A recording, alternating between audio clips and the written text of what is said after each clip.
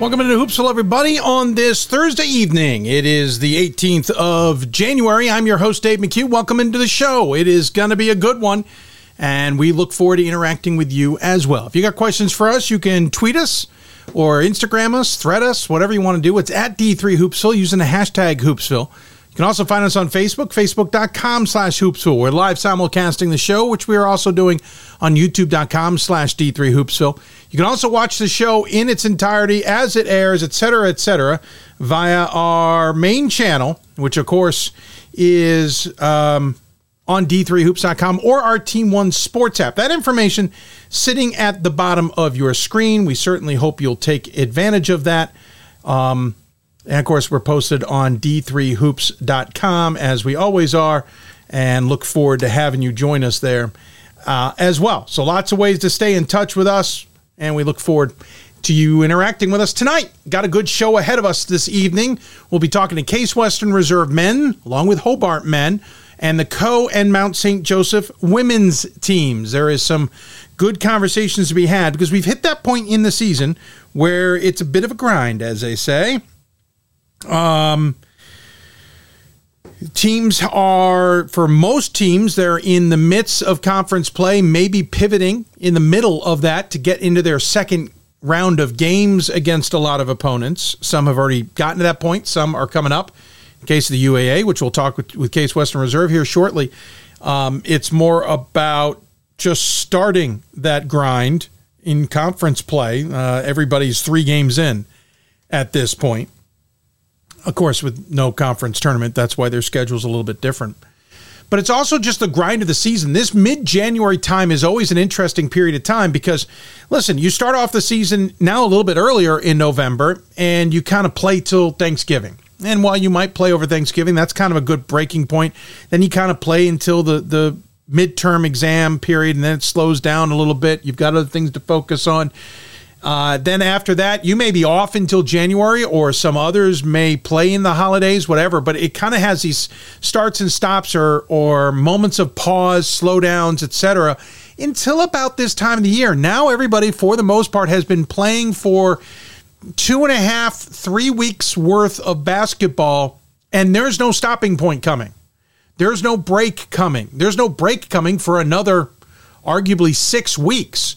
So you're into the grind now, and now you know your opponents well. You're dealing with travel, you're dealing with weather, you're dealing with illness, and it becomes a lot more difficult. So all of our guests tonight are going to talk a lot about that grind, talk about that struggle in conference, keeping things going. A number of our guests actually just lost their most recent game, or they're kind of in a funk, even though they're having tremendously good seasons. And we'll be frank with them as well on that. Interesting note, all of our guests have already aired on the show, where we recorded the segments earlier today. That does not normally happen, but due to a bit of the grind, to be completely honest, and schedules with practices and travel and games, along with actually having to fill in a guest to replace another one who was ill to go with the theme, we ended up recording everybody ahead of time. So while I will be live, those segments will not. I hope that doesn't take away from your enjoyment of the show. Also, because we got so in-depth on these grinds and these conversations, our conversations go a little longer tonight than we normally do. I apologize. I've been doing my best to average 15 to 20 minutes. We have failed in the last 2 shows. I can warn you now. There is one interview that gets close to that. There's one that goes over, and there's 2 that definitely went over. So they're great conversations. They will not feel as long as they look on a timing sheet. But this is that time of year, and this is what we go after, and we enjoy doing it all. Reminder coming up, this is our last Thursday evening show for several weeks. The next one will be February 15th, when we'll do the top 16s. We'll be on at 1 p.m. Eastern for the next couple of weeks due to schedule conflicts of my own and work that I need to participate in. So I'm not sure if that's a good thing for some of you. Maybe you enjoy that and you think it's awesome that, we're on at 1 p.m. in the afternoon. You get to enjoy that show. And others, maybe we're playing the sad trombone for them. That's a shout out to Pat Coleman. Maybe they're just not in. Maybe you don't like it. And then maybe some of you are just like, whatever, Ben, whatever. Total crickets. So let's talk about what's going on in Division III. First and foremost, the news is finally official. The NCAC is gaining a new member from the OAC. As Pat Coleman and I reported back at the beginning of the month, John Carroll is departing for the NCAC, leaving the OAC.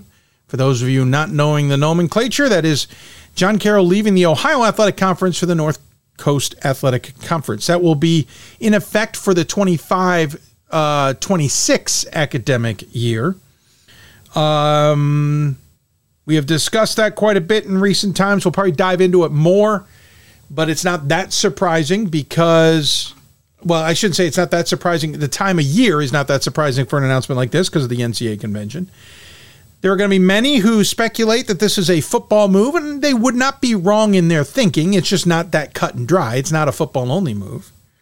Yes, I feel that football is a good impetus. I think that John Carroll believes they're a very good football program who keeps getting stuck behind Mount Union because they can't beat Mount Union most years. And that's a testament to Mount Union, how good they are. And so they're moving to the NCAC. Why the NCAC is willing to maybe bring in a powerhouse football program, that's up to them. But in other sports, it's a different answer. And I think there's also the financial climate out there for Division III institutions. I think some schools got scared off by news from Baldwin Wallace, for example, that they misappropriated isn't the right word. Misplaced isn't the right word either, but it had an accounting error that misplaced $20 million. They don't have it. Now, I'm told that's not going to be a big deal for B-Dub, but who knows? But there's going to be other institutions. So maybe there's a reason for that. I know the NCAC on their side, as we've talked about on this show, has wanted to grow as a program or as an institution ever since they lost Allegheny to the PAC. So there's moves there. Now, there's a lot of speculation. Maybe there's a school like a Case Western would move to the OAC. I saw a friend of mine post that. I saw another friend, I believe sarcastically, say that maybe Mary Hardin Baylor will join the OAC. Here's what I know for a fact. Those are all great ideas. Those aren't happening. I have heard of some other news out there or moves out there. I've heard of other conversations taking place. None of them is reportable. None of them seems to be that close to getting off of the ground, though I have heard some additions for the NCAC that could be coming down the pike. We'll have to put our ears back to the train tracks to see what's moving. But in the meantime, that news is finally official. John Carroll is going to the NCAC. Admittedly, though, that news coming after the convention. I was told that news was going to happen before the convention. Not sure why the change. Great article from Ryan Scott, by the way, if you get a chance in the Around the Nation column this week. Getting it done, talking about Isaiah Young. Isaiah Young is a student athlete. I just forgot. He's in the OAC, ironically enough, at Heidelberg. Great article from Ryan Scott, a real YD3 story. You should check that one out when you get the chance. Last night was rivalry night, whether it was intended to be or not by most conferences, but you had Amherst and Williams playing each other. You had Calvin and Hope on the men's side of things taking on one another. Hope made a nice comeback in that game. I thought that game was all Calvin for the most part. 4,100 plus fans tuned in to watch Calvin lead wide to wire, but Hope made it interesting late. That's a solid win by the fourth-ranked Knights of Calvin. Randolph-Macon, by the way, won their 8th straight. St. Vincent remains undefeated. And lots of other good news in Division III. Interestingly enough, Williams men lost to Amherst. No, did I have that right? No. Hold on. I just botched that. I had it earlier. Let me see if I can find it again. No, I don't have it. I'll have to look that one up. I botched it. I believe I have that backwards in reality. Hold on. I'm literally just calling up yesterday's scores so I can just do it the easy way. I had written it down, but I swapped it because there was an interesting development with Amherst and Williams. Amherst men defeated Williams. That is right. Okay, I had that right. Amherst men defeated Williams, and Williams' women defeated Amherst in an interesting flip-flop. That's a huge win for the Amherst men. That's a huge win for the Williams women. I was voting for Williams in my top 25. That's going to reevaluate. 55-41 win by the Amherst men in that game. On the women's side of it, Pat Manning's squad is a difficult one, even when they're not playing maybe at the incredible levels that we are accustomed. But they defeated Amherst 60-52, 22nd ranked Amherst squad taking the loss to Williams. Rivalries are always fun, that's for sure. Just to get it out of the way, because I know it made some of the news, yes, my alma mater, Goucher, took on Catholic in what I have always called a rivalry, even though it hasn't been much of a rivalry in recent years. So good for the men's side. Justin Klingman was associate head coach at Catholic for the last few years, and now the head coach at Goucher. That game was pretty good until probably about halfway through the second half. Catholic put it away. They were shooting 60% in that second half alone. They won, I believe the score was, 95-53. Weirdly enough, the only reason I bring it up was the women's game playing down in D.C., exact same score, 95-53, Catholic to win. Not great for my Gophers, but hey, both programs are building in the right direction. Catholic's on another level, both teams in the national polls. Goucher simply is not there, let's be honest. So there you go. Quick look at things from around that are going on in and around everywhere, and plenty to talk about in Division III, as we mentioned about. So there's lots of scores. Always go to d3hoops.com for the latest on that, because it'll be worth your time, to say the least. We'll keep an eye on other scores and other results out there. I did want to mention something I forgot to mention last show. Congratulations to Brian Morehouse, Hope women's basketball coach. Fastest to 700 victories. I believe he did in 725. He is now the fastest in any division in the NCAA, Division 1, 2, or 3, and either gender to pull that off. That is no small feat, folks, and really impressed with Brian Morehouse was able to do there. Should have mentioned it on the last show. I apologize, did not get it out of our mouths last week or on Monday, and so our delay on that. But congratulations to him on that accomplishment. That is just nothing to shake a stick at. Very impressive resume. And as we mentioned with him on a show, he was on the show back in, mid-December. That's Hall of Fame worthy material, in my opinion. And it's nice to get Dave Hickson in. This year's class of Division III honorees, including Yasinov from Emmanuel, are nice, but we got to start making an effort, whoever that needs to be, to nominate some of our best of Division III, along with Yasinov and others. There are too many good coaches in Division III that deserve to be in the Hall of Fame for their resumes and their accomplishments. Brian Morehouse will be one of them, in my opinion. But there are plenty of others like Nancy Fay who deserve to be in the Hall as well. And I'd love to see that happen. Mike Strong would be another great candidate on the women's side for what he was able to do before Yasinov knocked him off the pedestal of the most wins in Division III. You also have... there could be an argument for Glenn Robinson at Franklin and Marshall, Steve Moore from Worcester, and many others. So we'll see where it goes, but hats off to Brian Morehouse for his 700th victory, which is now gone higher than that, but congratulations to him on that accomplishment. With that, we're going to take a break. When we come back, we're going to get things rolling. Case Western Reserve men's basketball coach Todd McGuinness joins us to talk about the Spartans, a UAA race. We even dive into the D3Hoops.com Classic a few weeks back. It's a longer conversation than I expected to have with Todd, but it's a great one, really in-depth. And we really dive into how this program has turned around and how they balance their time with graduate students and with normal recruiting. We'll also then be talking to Hobart men's basketball coach Stefan Thomason. Tremendous conversation with the Hobart alum. Great to hear his perspective on the Statesman. We'll then jump out to Iowa to talk Cohawks women's basketball. Easy for me to say. Another alum in charge of that program, Coach Waskow will join us. Appropriate enough, And then we'll go to Mount St. Joseph. It's been 9 years since we had Lauren Hill in the headlines, who shined a light on the Lions program, on her challenges, and eventually her death. We talked to their head coach about how they're keeping that legacy alive, but more importantly, how that program has earned the time in the spotlight for what they've accomplished themselves. You're listening to Hoopsville, presented by D3Hoops.com from the WBCA NABC studios. We will be starting our chats with Todd McGuinness coming up here shortly.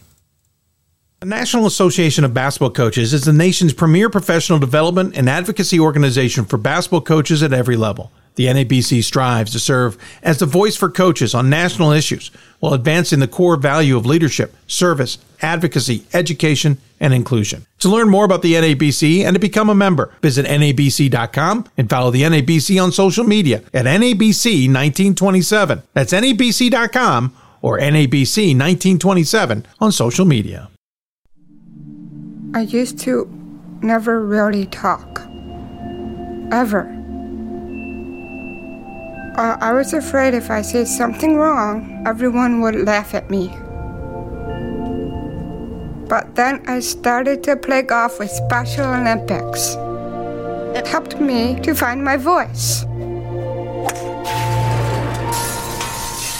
And now everyone else is speechless.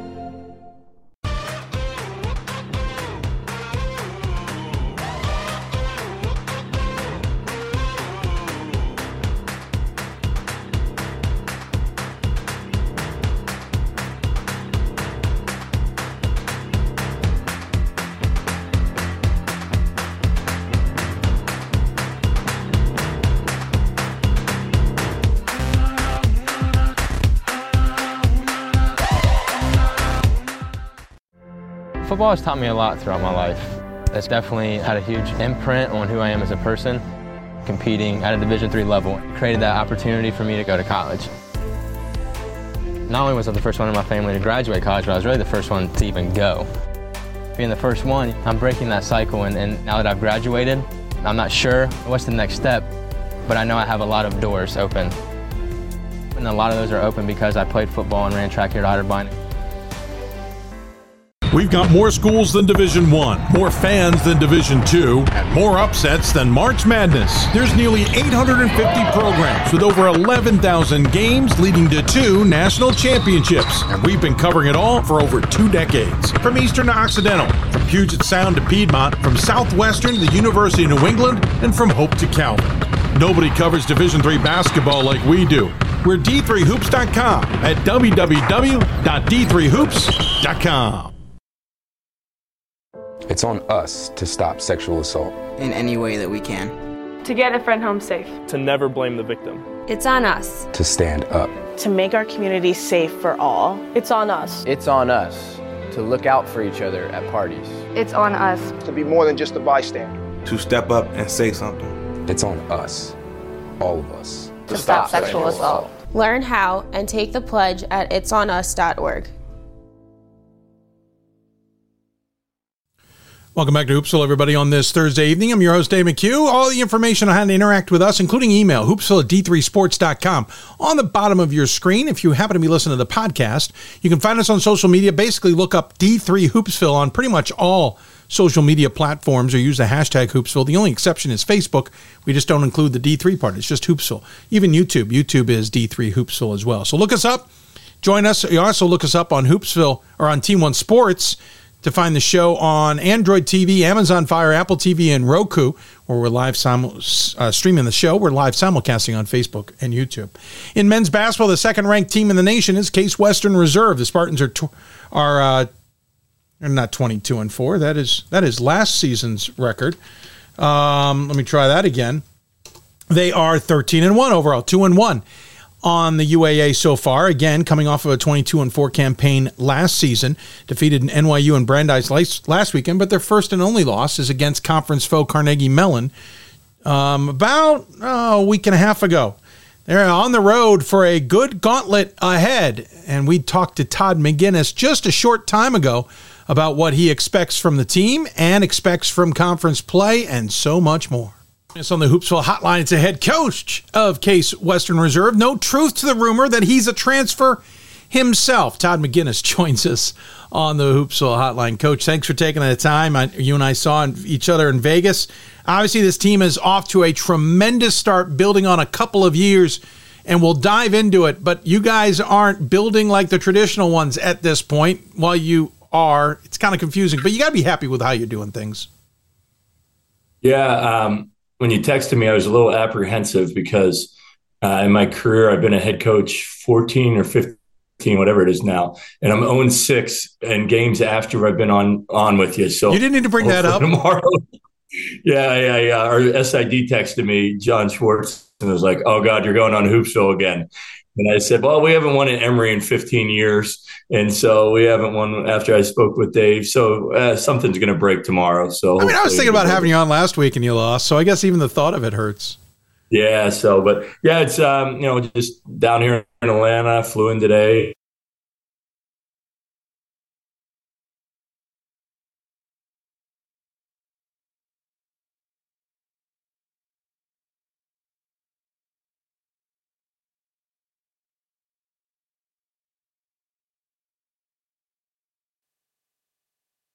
That's interesting. The interview just stopped. Not sure what happened there. We will have to look into that and possibly call up our file originally, figure out why that just froze up on us. Terribly sorry.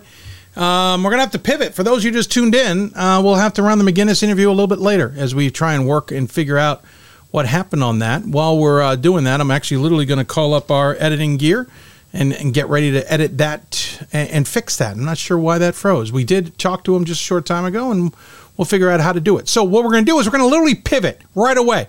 We'll talk Hobart men's basketball and Stefan Thompson, whose team is having a darn good season themselves this year.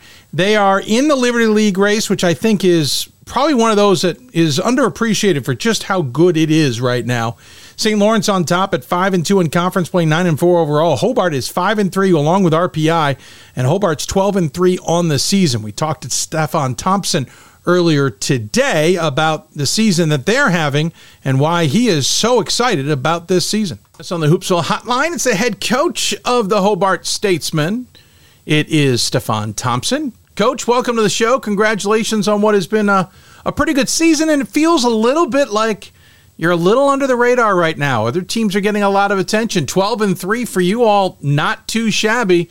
It's been a few years since we saw 23-5, but you guys on top of the conference per se and playing well.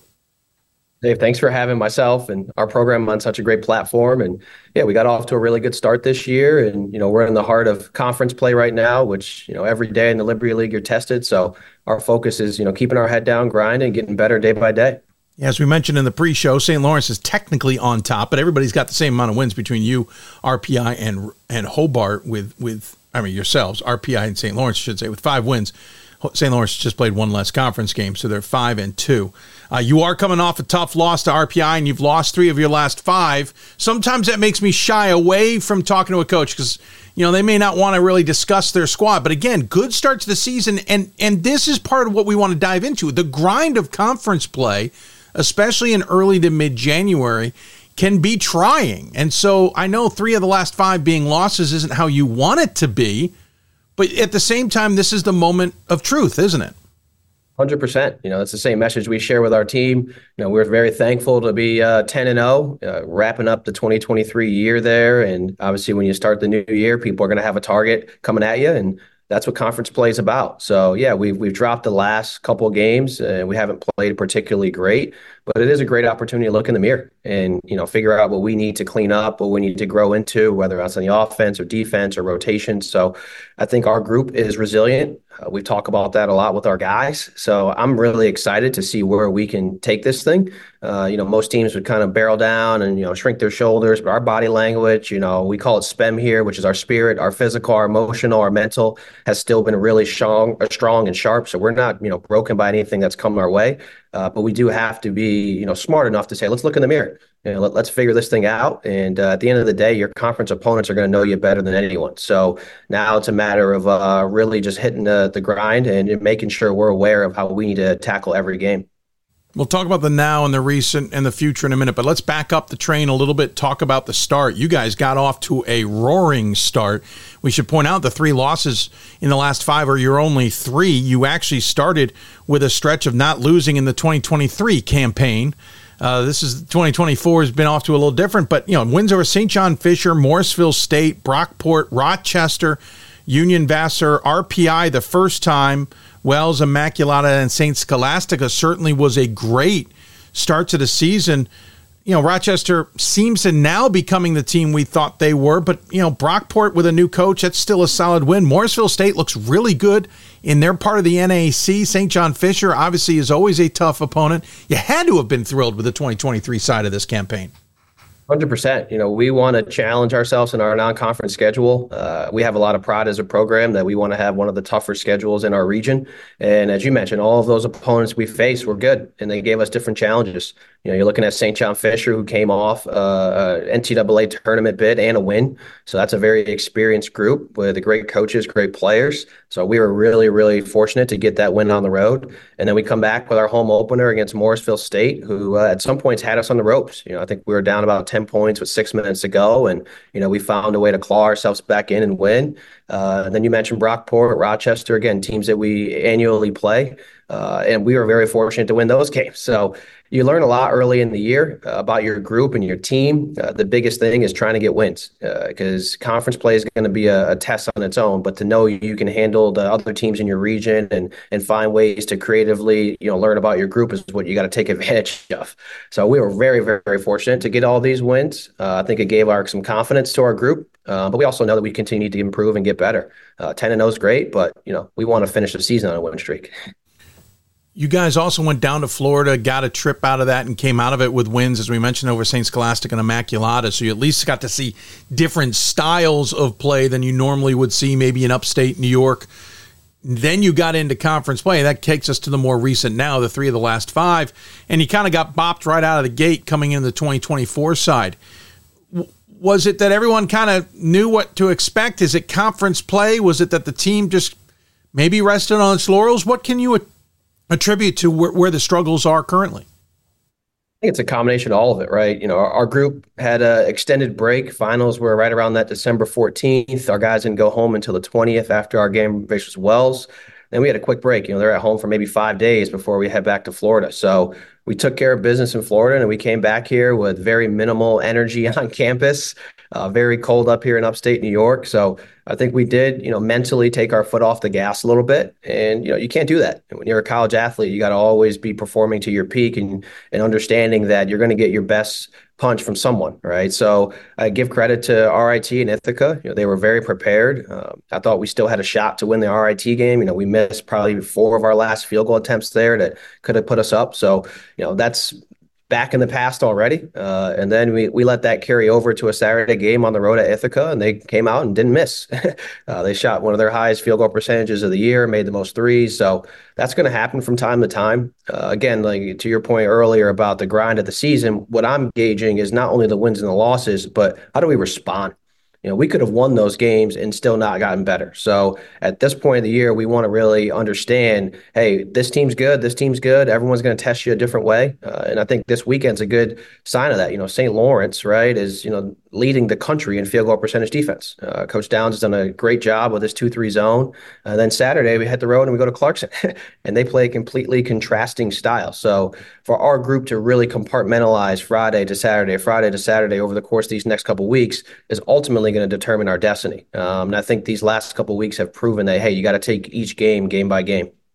You're also in the midst now of a 3-game road stretch, and 5 of 7 games are on the road. So this is kind of a tough stretch in terms of also having to deal with travel and Mother Nature and all that. You'll be rewarded, obviously, for it. After the Clarkson game, you'll play 4 straight at home and 6 of the final 8 at home as well. So there's a little bit of the mentality there of being adaptable, adjusting to whatever it has to be, being on a bus for long periods of time as well. As you pointed out earlier, you're going to be heading into the long trips here with Mother Nature being a factor, which it always is in Western and upstate New York. So, there's a lot going on.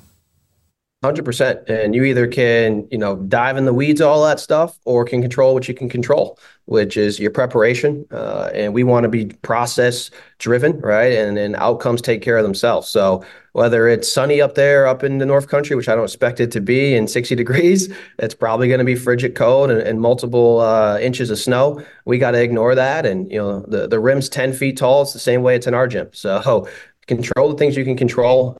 That's what we've been harping on with our guys these last couple of weeks. And it's great that we have just an awesome coaching staff that's aligned, that has a great amount of experience. Coach Peisnick on our staff's been coaching here since 1987. So He's got a lot of, references in terms of other teams that have been through stretches like this. And we also have a great group of captains and upperclassmen who have been battle tested throughout their career. So if there's any group that can handle the elements that you just discussed that could be thrown our way, whether it's a bus trip or weather, it's this group. And as a head coach, that makes me ultra proud, just knowing that we have the right guys on the bus.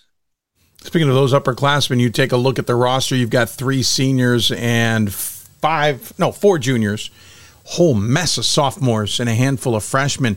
And it is that junior class that is so far leading the way. You've got 3 of the 4 in double figures are juniors, and Aiden Rogers and Carter Mashanik and Pete Healy. Alex Mosh, saying his name right, I hope? Alex Mash and Pete Pat. But he's the freshman. And he's in double figures as well. Just to rattle off, by the way, 14-1, 13-5, 13-3, 12-1, respectively for those gentlemen. So you're getting the upperclassmen, but you're also showing signs that underclassmen group, that younger group, is really creating their own on this team as well. Yeah, it's a good balance. Credit to our upperclassmen for creating a culture and an environment that's welcoming to our young guys. Giving them a space and where they first can be themselves off the floor. And that obviously bleeds onto the court with their confidence. All of our first years, all of our sophomores bring different talents to the table, and they complement our group. We've gotten, highlights from different guys at different points of the season. Gabe Bergeron had a great game on the road at Rochester. I thought that was the difference for us winning, right? We have Alex has been consistently in our rotation and scoring the ball really well. Very, very good efficiency on the offensive end in terms of his field goal percentage, 3-point field goal percentage. I think he's one of the better shooters in the country. So to have that as a resource as a first year is great. But at the end of the day, our upperclassmen have welcomed those guys and don't feel intimidated to say, hey, he's stepping on my toes or he's taking my minutes. It's all about what's going to happen to help Hobart win. And not every program is designed that way and has that culture. So, we feel very fortunate and blessed. And as you mentioned, our junior class, those guys have played a lot of basketball throughout their career. Pat Healy, Aiden Rogers, Hunter Mashanik, Carter Mashanik. So for them to have those experiences to lean into has been great, just because they can trickle that down to the rest of our roster. And in our senior class, as you mentioned, a very unique setup. They didn't have a freshman year just because of the whole circumstances. So now they get an opportunity to really showcase what they can do. All 3 of our seniors are captains, and they're really elevating our program, whether it shows up in the stat sheet or not. They're doing a great job of making sure we can perform at our highest frequency. It's interesting. I don't normally dive into the game highs section of a season stat sheet for anything more than just interest. But this one jumped out at me. Pat Healy, 3rd on the team in scoring, but he jumps out as a game high in a lot of categories. Most points in a game this season is his. He's tied for the most field goal attempts. He's tied for the 3-pointers made. He's got the lead in the most attempts. Free throws made. He's got free throw attempts he's made. Now the Shannock is in there for rebounds and some others. But it's interesting. He's getting all those points. The 3rd on the team, though, in average. It shows that these other guys are getting it done. That just maybe the spotlight isn't always on them. Yeah, I think it also speaks to the sacrifice of Pat Healy, right? He's very in tune to what's going on game by game. I think he comes up to me in the middle of the game, Coach, I can guard that guy. Let me lock him up. Or Coach, I think I can get downhill and set other guys up, or rebounding. And obviously he's shooting the ball really good from the free throw line. So at the end of the game, he's a guy that's out there on the floor. But I think at the end of it speaks to his character, his sacrifice. And we talk about it a lot, but I think great teams are malleable. You used the word adjustable earlier. We say malleable. You got to be able to bend and mold depending on the pressure of the situation. So Pat's one of our best guys when it comes to that. And yes, he's led us in a lot of different categories, but I think we still got a lot of games left, right? We've played almost half of our season. So I think other guys will step up and really showcase what they can do as well. One of the other reasons I wanted to talk to you guys or anybody in the Liberty is when you dive into the Liberty Conference, it's a bit of a quagmire. It is insane when you dive in and realize how many teams are within striking distance already at the top of this conference. You got St. Lawrence, as we mentioned, at 5-2, Hobart, yourselves, and Clarkson, along with Ithaca and Rochester, all with 3 losses. Clarkson, Ithaca, and Rochester Tech have 4 wins. Vassar's at 4-4. Everybody other than Vassar has got an above 500 record. You're 12-3. Clarkson's 10-4. St. Lawrence 9-4, etc. Bard, Union, and Skidmore maybe don't have stellar numbers, but they're within 3 games at the top of the conference, and several of them Several of them have had pretty good seasons in the past and even won this conference. This feels like a race that almost could go any direction, and that the next week or two may dictate really where this conference ends up. Yeah, you're spot on with that. And I think you look at the schedule of the Liberty League, right? We kind of mirror ourselves after the Ivies, where you play back-to-back Friday, Saturday. So the team that can compartmentalize or turn the page as quick as possible, whether you win Friday or lose, is usually the one that's going to have an advantage on that Saturday game. But I think that's why you see so much parity. You look at the scores on the bus Friday night, you're like, oh, they lost or they won, and then Saturday the script flips. So I think it's a credit to the coaches in our league. I think we have a very, very high level of coaching. I think our talent in our league is really good. All of the guys in our league, when you look at them, you can tell they're coachable, they accept game plans, and they're able to apply them. So I think that's what you're seeing. The next 2 weeks, 3 weeks are obviously going to be important, but you got to be able to win when it's playoff time. You look at the guys that have won the league the last couple of years, they didn't win the regular season conference either. So you got to get hot that last week or two of the season and kind of really be humming at that point. And to what you talked about, anyone can do it.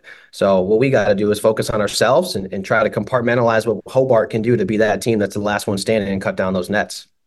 Do you talk about what other teams are going through or experiencing as a way of keeping your guys focus on the task? And the reason I bring that up, Bard getting a lot of attention mid to late December because they had one loss on the season. They were rolling along at 8-1. It seemed like they had turned the corner with the program. Unfortunately, they've lost 6 straight, 5 in conference, which certainly changes the perspective, but also shows how quickly things can change and go in the other direction. You guys in the midst of losing 3 out of 5. Is that a conversation going, listen, guys, we want to stay focused on what's happening. Look at Bard or what they're going through, or look at this other team, or look at this other, or is it all internal?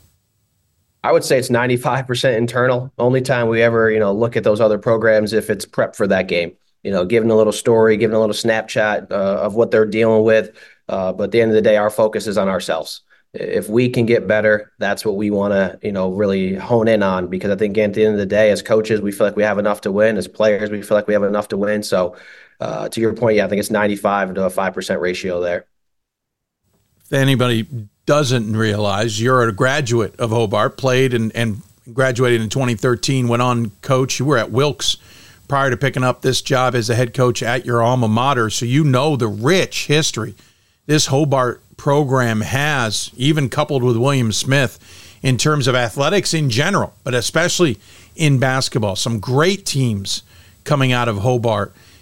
Is there pressure from yourself or others to return the program to those glory days?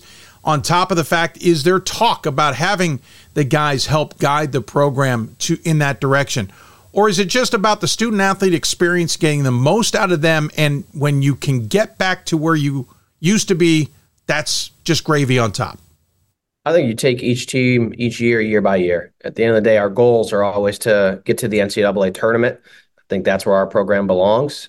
It's a very hard task, as we just talked through the last 15 minutes about getting that accomplished, especially when you got Liberty League foes that are going to be in your way. But we try to, allow each team to create their own legacy and their own path to follow.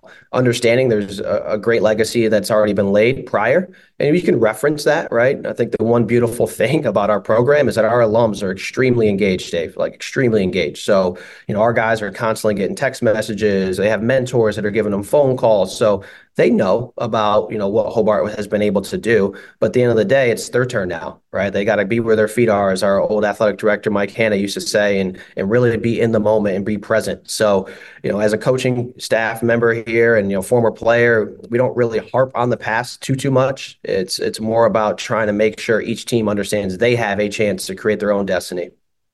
I should point out, you were a sociology and anthropology major. I'm going to dive into that in a second. You basically followed Izzy Metz, who was the head coach at Hobart, who went to Wilkes. You were the assistant at Wilkes. I want to clarify what I said earlier, before returning to Hobart to be the assistant and became head coach after that.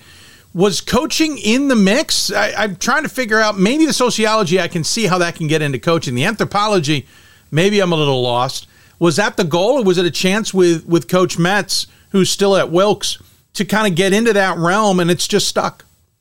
I've always wanted to coach ever since I was 5th, 6th grade. So I think when Coach Metz was recruiting me out of high school over at CBA in Syracuse, he was really big at knowing me since I was 16 years old. So when I joined the program here, knowing he was an alum, I had the vision of coaching, and was very fortunate to be able to kind of ride his coattails for a little bit initially into coaching. He comes from the Steve Donahue pedigree and coaching tree, which is amazing. And then I was fortunate enough to play for and learn from Mike Neer, and also learn from Tim Sweeney. So I've had a lot of great mentors that have been right by my side the whole time. Now, in terms of the academia, as you mentioned, sociology, it's about culture, right? It's about norms. It's about establishing things. The anthropology piece is about, understanding the importance of artifacts or time or history. And as a coach, I think you're always trying to paint that picture to maximize the present. So I look back, and one of my joys, being here at Hobart, especially being an alum, is that I get to walk across campus and connect with some of my professors that have given me these gems and these tools, and now pick their brain a little bit about how I'm utilizing them or how I can alter our culture. So my academics here at Hobart have really laid the foundation for how I like to coach and how I want to coach, but I've also been able to pair that with some extremely great mentors that I still rely on to this day. I toured Hobart way back in the day when I was looking to go to college. Unfortunately, I was waitlisted by the institution, but I think that had more to do with my alma mater than anything. I think my alma mater at the time used Hobart as a backup school a lot. And that's not a knock on Hobart at all. Loved the campus. I'll mention it after this, my experience there. But one of the traditions I remembered was if the Finger Lake that it sits on froze completely over, the school had a day off. Now, I could not find that prior to this to see if that tradition is still alive. So I'm curious, is it still alive? No, actually, the interesting fact, I think they might have spooked you there, is that Seneca Lake is so big it can't freeze. Well, that was the trick, right? The idea was if it fully froze, everyone got a day off, and the point was it doesn't do it often. We're still waiting on it, right? Odell's Pond might freeze over, but Seneca Lake, no chance. We do have the polar plunge, though, so people of our community, whether it's Geneva or the school, they're jumping out there the day after Christmas. It's an ice bath. That's how I look at it. That's insane. You got to keep the butt. That lake get cold. Oh yeah, but it's a part of it. You embrace it. I'm a 315 guy. Grew up in Syracuse, so I've seen snowbanks, as high as 15 feet. So to jump in some cold water, I can embrace that. Listen, I know the 315 area. I've been to many a blizzard in upstate New York and the Utica area myself. I'm still not jumping in a damn lake, Stefan. No, maybe you're a little bit smarter than me. That's why you didn't come here. No, we won't go smarter, but maybe something else. Hey, listen, great chatting with you. Really appreciate the time you gave us to dive in on the Statesman. And some people don't realize coming in last minute as well. Appreciate the time you gave us and giving us an insight on not only your program, but obviously the Liberty League as well. We wish you luck as the road continues and the grind continues. As always, though, we give the guests the final word. Any final thoughts you'd like to share with those who may be tuned in? I just want to say I'm greatly appreciative of this platform that not only you've given myself and our program, but I know you hear it a lot. You're the D3 guy. So to know that a lot of our D3 programs and coaches get a platform to speak and share about their schools and their institutions is great. I think, we have the epitome of the student athlete experience here at this level. So guys like yourself give us that opportunity to broadcast that. So I can't thank you enough for allowing me to join you tonight. Well, thank you. Again, I appreciate the kind words. It's more helpful when you're all willing to come on the show, as I say all the time. So thank you very much. Good luck the rest of the way. Maybe Seneca Lake will freeze. Who knows? There's some cold coming. In the meantime, take care, and we'll talk to you soon. Sounds great, Dave. You take care. Stefan Thompson joining us here on the Hoopsville Hotline. Quick story going back to my Hobart visit back in 1990-something. It might have been 93. The tour took about an hour to go all the way around the campus and see everything. When we started out, it was a cloudy day. I was with my grandparents, and I went on my own. They stayed back. A normal cloudy winter day like you would normally have. By the time we got about a quarter of the way into it, it was snowing lightly. Some snow had worked its way in. It was nice to walk and have some snow flying. Halfway through, whiteout conditions, it seemed. It was snowing very hard. 15 more minutes later, it was back to that light snow, and by the time we were done, the sun was coming out, and there were a couple inches on the ground. Love that. I love winter, so that was really fun by me. Yes, I did apply to Hobart. I may have ended up there if I hadn't been waitlisted, but Hartwick wanted me too, and some others. Ended up taking a gap year instead and ended up at Goucher College. A quick look at the rest of the... Oh, by the way, quick thanks to Stefan Thompson Great conversation with him about the Statesman. Quick look at the Skyline Conference, by the way. Farmingdale State on top of that conference, 15-1 overall, 7-0 in conference play. They are half-game lead on Yeshiva, who's not playing right now due to their break. I think they might still be over in Israel. They're 9-6 overall, 7-1 in conference play. SUNY Maritime's 10-6, 5-2. Rest of the conference kind of pans out. Manhattanville's having a decent year, 10-5, 3-3 in conference action. But Farmingdale State's the team to watch in there, as Ryan Scott pointed out on Monday's show. The Empire 8 Utica's playing really well, 11-2, 4-0 in conference play for Sean Coffey's squad. St. John Fisher is 10-6, 6-1 in conference action, and Nazareth is 5-1 in conference play. Then it's a drop-off before you get to Eureka, Elmira, and Alfred. So it looks like that's going to be a 3-horse race. In the SUNYAC, Oswego is pulling away. They got a big win over SUNY New Paltz, who I thought was going to give them a game. They won that one over SUNY New Paltz last night. They are now 7-0 in conference play, 13-1 overall. That one loss again coming to Case Western Reserve. They beat New Paltz 92-70. Brockport is behind New Paltz by a game. So it's New Paltz at 4-2, Brockport by 5-3, Plattsburgh at 4-3, Geneseo at 4-4 in conference action. New Paltz at 10-3 overall, Brockport at 9-5, but Oswego is rolling the SUNYAC at this point. When we come back, we fix the issue we had with the Todd McGuinness interview. So we'll listen to the Case Western Reserve coach when we come back. You're listening to Hoopsville, presented by D3Hoops.com. Back with more after this. For the love of the game. But for those of us who are Division III student athletes, it's more than that. A lot more. Sure. The game is important, but as we work so hard to build both mind and body, it's more about team. That is why NCAA Division III teamed up with Special Olympics, and in giving the gift of sport to those for whom it seemed an impossible dream, we are working to make this a better world. Help us keep that dream alive. You can make a difference. We are the coaches of women's basketball. We are leaders and teachers, dreamers and winners. We are professionals who conduct ourselves ethically and with integrity. We place the education, safety, and well-being of the athletes we coach above all else and teach them the fundamental values they need to succeed in life. We are coaches united for the good of our game and those who play it. We are the WBCA.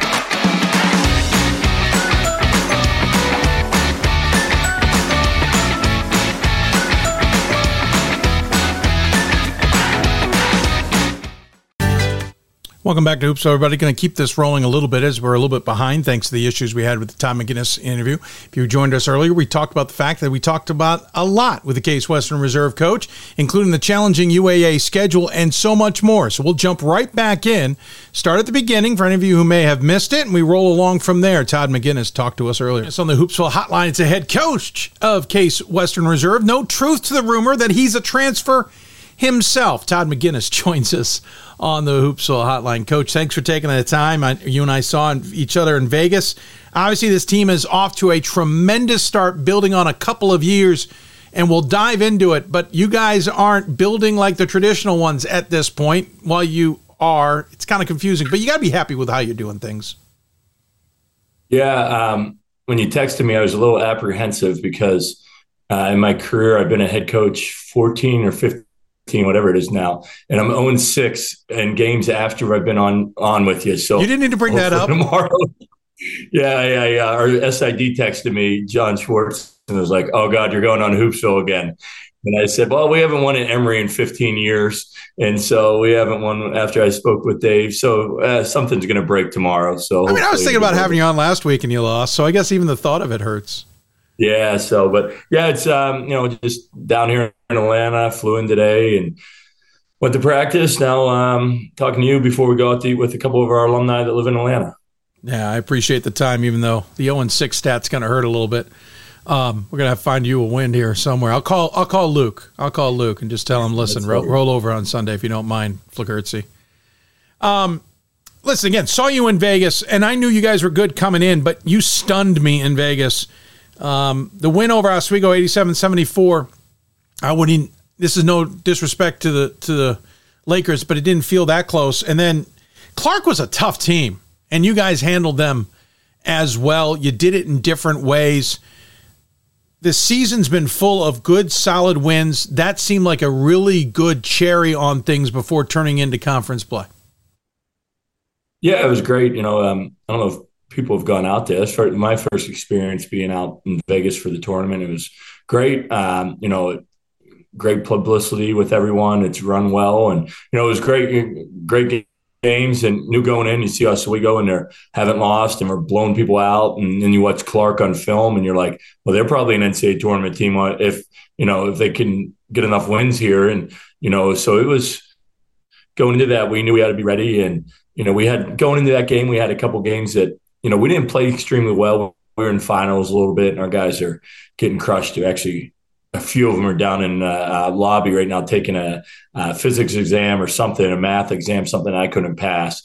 So, with the travel, I think it was nice to not have to worry about school a little bit and, get out there and perform in front of a national audience. And, our guys were ready to go. It was good to see them be able to turn on another level and, be laser focused going into those games. And we treated it like the NCAA tournament. Hey, you have a big win you upset someone on Friday night that's, maybe a higher seed than you in the tournament. And then you got to go back and play a great team the next day as well. And so that was our mindset going in was, last year we weren't ready for the second round game in the NCAA tournament because we had to play back to back all year. And that was one thing that we really stressed with that is, hey, we got to be ready to go to the next night, no matter who we're playing. And, and our guys really seemed to get the message. Todd, I think that was the interesting part. You had reached out to me leading into it saying I wanted to play in back-to-back games. I think this was the third time this season you guys have played in back-to-backs. You also seem to have the approach out there. I saw you scouting teams maybe you weren't even playing by coming to the games and taking things in. I thought, I can't say for sure because sometimes it got blurry, but I thought I even saw some of the players in the stands watching some of the games. You guys, you didn't make it a full-on business trip like Whitworth did a number of years ago, which seemed to take away from the whole fun of it all. But you guys did have the understanding that, listen, that we're doing this to some extent to teach us and get us ready for March. Yeah, it was great. I went to as many games as I could. We were on our schedule to watch other teams play, and you want to see what other people do. You go watch Trinity, Texas, and watch all their different zones they were playing and see why they're ranked real high and, see their one freshman that's a really nice player, Christian Green, I think his name was. And, you go watch those and you're there. So it's like, okay, it's either that or you're sitting on a slot machine or at a table. So I said, I might as well get myself out of a casino and get over there and watch the games. But yeah, our guys went over and yeah, they had fun. Believe me, they had fun, but our guys are, we have a lot of new guys, that came here to win games and, that want to be part of this. And, and I think they want to go over and watch, okay, we want to see these other teams that maybe we've never seen a team for Texas or we haven't seen a team from California. So I think they were very into it and trying to see what they could learn as well. Pivoting forward, I remember you saying to me as you were leaving, I said something about, hey, good luck in conference play. NYU looks pretty good. Chicago's coming along, WashU, et cetera, et cetera. And you turned and said, I'm more worried about Carnegie Mellon. They're our next opponent, and they are darn good. They could easily beat us. And you weren't saying it from a defeatist point of view. You were saying it from a realistic, listen, they're going to be a challenge. So when they beat you on the road, I was not surprised. I kind of sat there going, maybe I should have listened to McGuinness more. This team is good, and that's what's made the UAA so difficult. But was that kind of bop on the nose, maybe good right out of the gate to kind of get you into UAA play maybe a little bit more seriously? Yeah, it worked out well. I think I was letting things go. I hardly ever say but, we weren't rebounding like we needed to be. We gave up 17 offensive rebounds in the first half against Carnegie Mellon. So, that was an emphasis of getting back to, being the tougher team. The last couple of years, we've been usually when you watch games, we're kind of the tougher team. And, we go out there and we got bullied against Carnegie Mellon. I give them great credit, and they came off a loss to Ithaca where it's, they didn't play well. And, so they're getting yelled at all week about us. And we come in there number 2 and the highest ranking ever. And, so I think it was a little bit of, we were prepared. They just got us early. And I know we're a pretty good team when, we didn't play our best in the first half and we had the ball twice in the second half with like a couple minutes to go, down one, where we just missed, and we shot it bad, and, and we tried a little bit harder in the second half, and, but Mellon's good. RJ Holmes, if you had a draft of people in America and said, hey, I'm going to take a forward number out of anyone in the country, he might be the number one pick.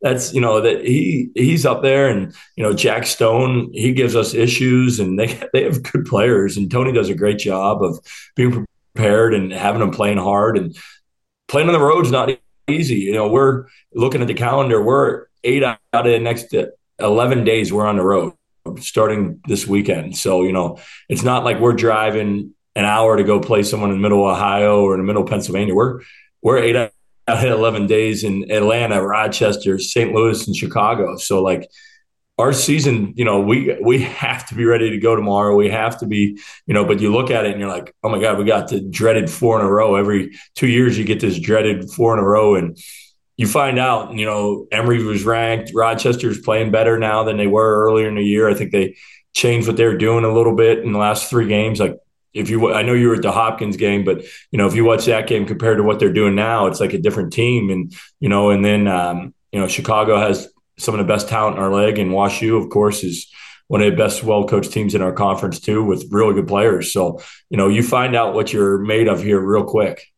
Yeah, I think that's what's the interesting part. And listen, we talked about it on Monday's show with Ryan and Bob about how my perception of Rochester is completely different than everybody else's, because it very seemingly Plakurtsy's gotten his program kind of turned about in 2 games. But you got Carnegie, you've got Chicago. Mike McGrath seems playing very well despite some losses. You've got obviously yourselves, NYU, who's playing well, but you guys even struggled with Brandeis in the last game out. You only got them by 1 point after a very solid win over NYU at their place. But does that also go back to your teams not rebounding as well as you want them to? Well, Brandeis is good. Like if you look at their record, absolutely, yeah. They were 8. They won 8 in a row. Then they lost to NYU at NYU. Then they beat Mellon at Mellon handily. And then, they had us in the first half, and we just made some plays down the stretch. And they guard.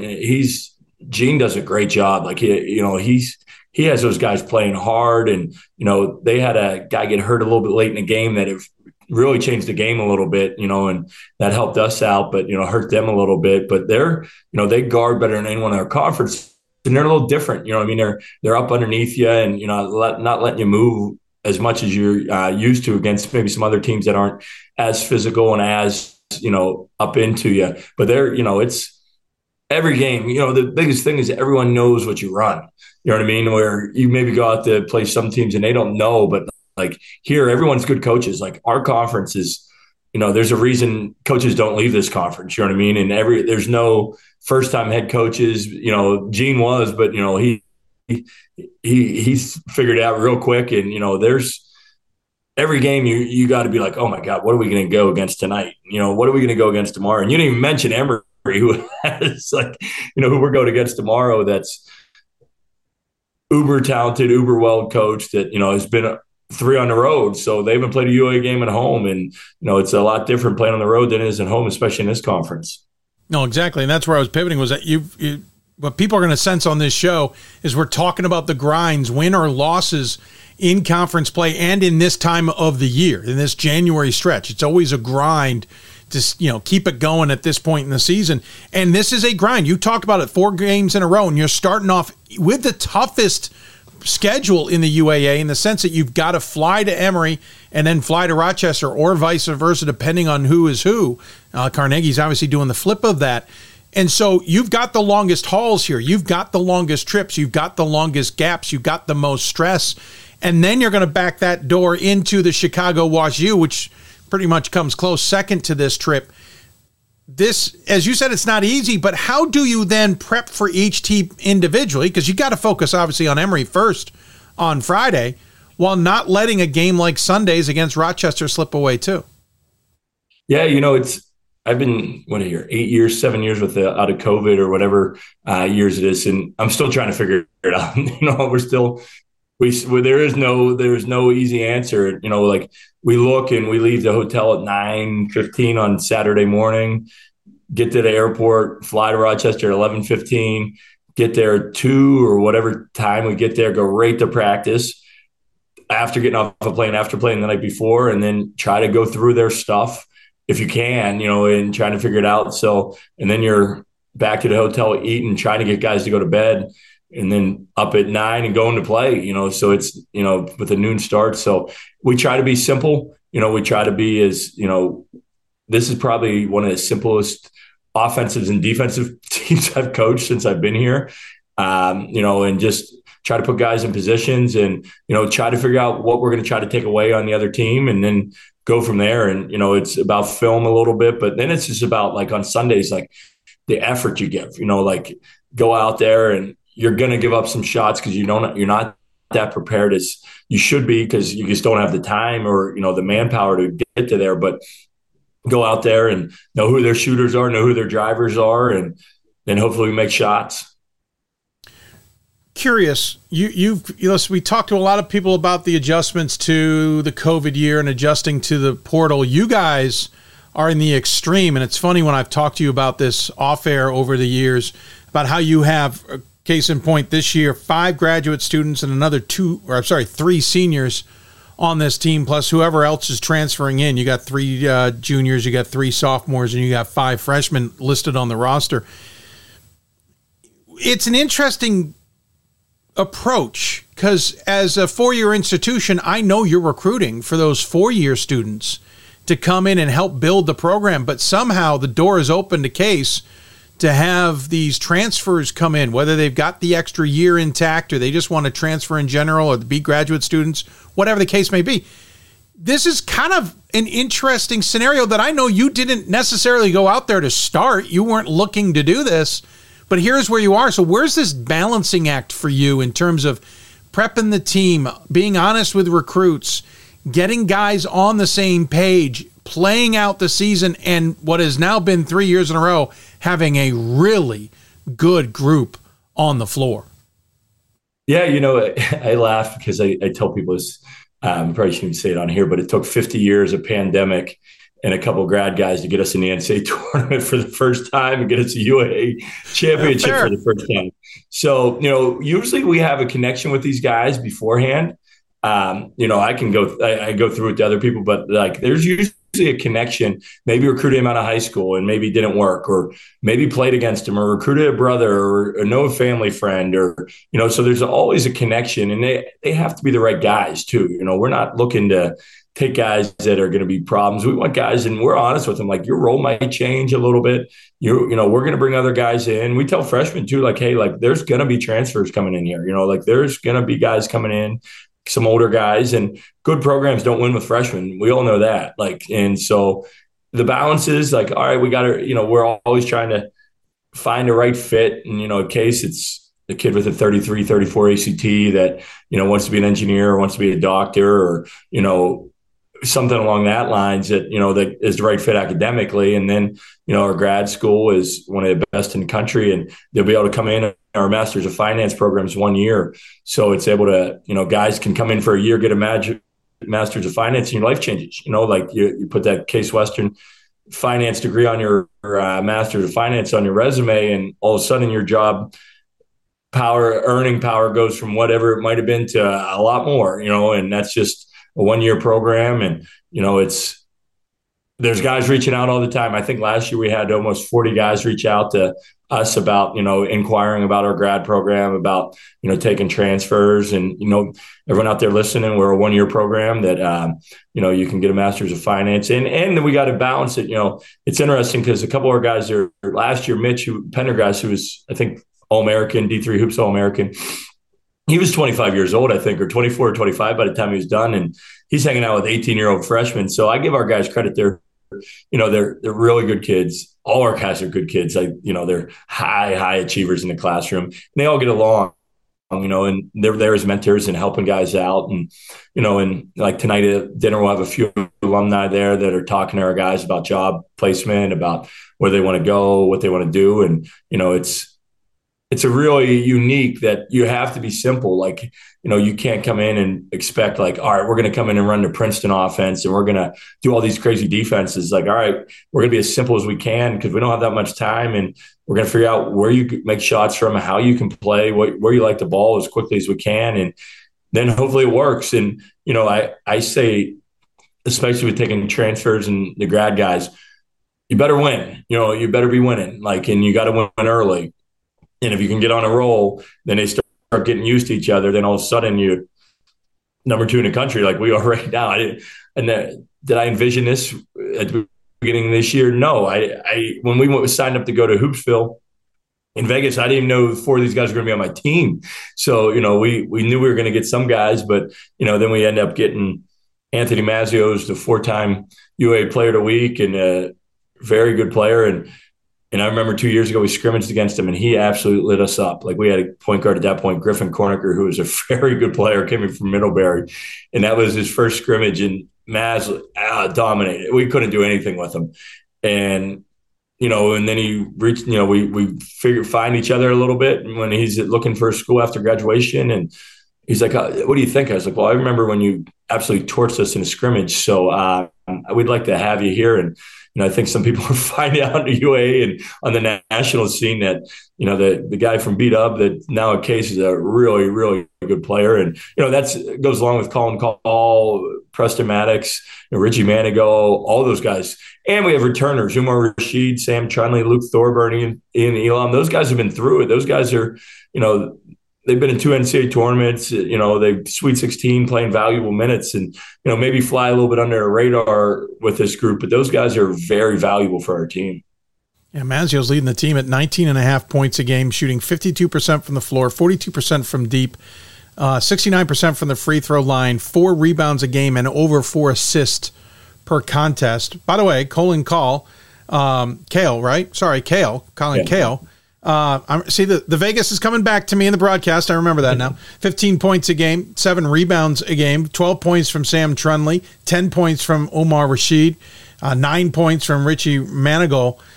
Obviously getting a lot of contributions from a lot of different guys from different experience levels, from different programs, as you talked about from Mazzio.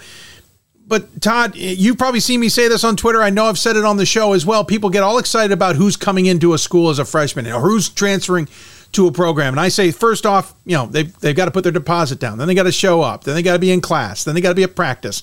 Then they got to get a uniform. Then they got to be in a game before I really appreciate that they're with a program. But second of all, to get that glue to work, to get that team to come together and work, there are many examples out there in Division III where a transfer has come in, we never hear from them again. Where a guy has come from a higher level and come in, never hear him again. Or a team splinters.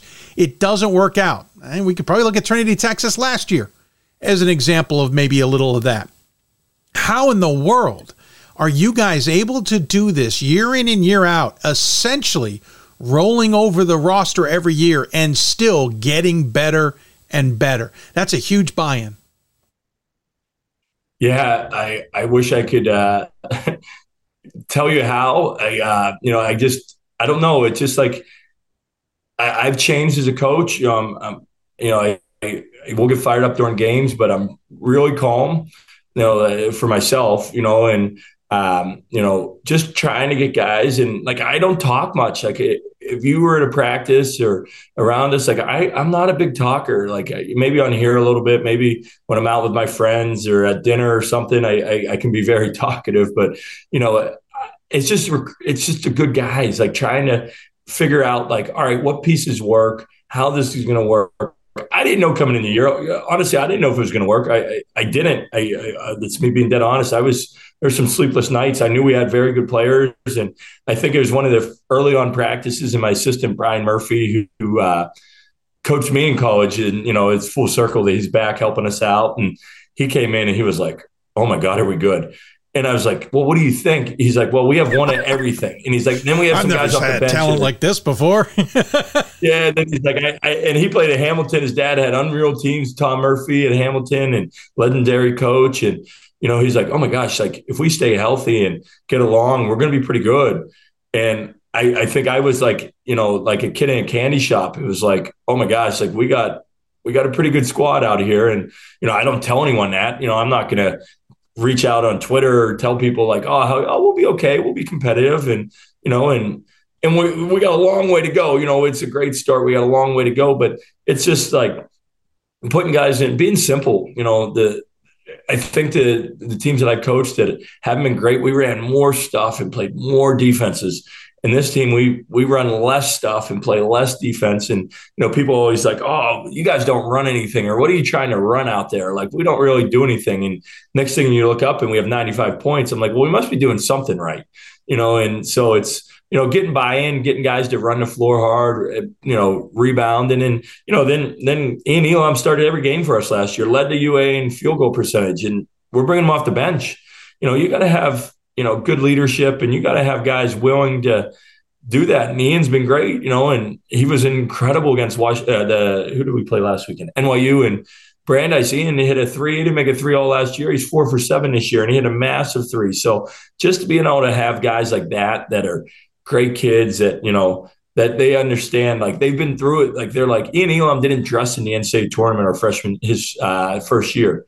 He started in the NCAA tournament last year. And this year he's, playing great, so I think it's just these guys expect to win. Like it's kind of like, it's like they expect to win these games. And that's nice. You know what I mean? Where years past, we maybe came into games and we're Case and we've never won and we're not supposed to win. And we play in a high school gym or a middle school gym. We're not supposed to be able to beat Emory, or we're not supposed to be able to beat Wash. And, and I think it took a little bit. I really go back to having Griff Cornicker. He was one of the guys that really changed us. He came from Middlebury and he got here. He's like, we're going to win, and it just changed, and no one knew better. No one knew better. And that's kind of where it's at now is, no one, it's, I don't know. I wish I could bottle it up and sell it or write a book about it, because I probably could be pretty successful if I was able to have other people understand it, especially at the highest levels, because you look at Division I, those rosters are crazy, and it doesn't always work. And it's it's just having guys that are willing to buy in, and that, when we talk to them, we're like, hey, we're trying to win the UAA, we're trying to win a national title. That's why we're here. And like when we were in playing Oswego before the game, we were in that trailer or whatever, we were out in the back with the horse manure, and I looked at the guys and said, this is why you guys came here.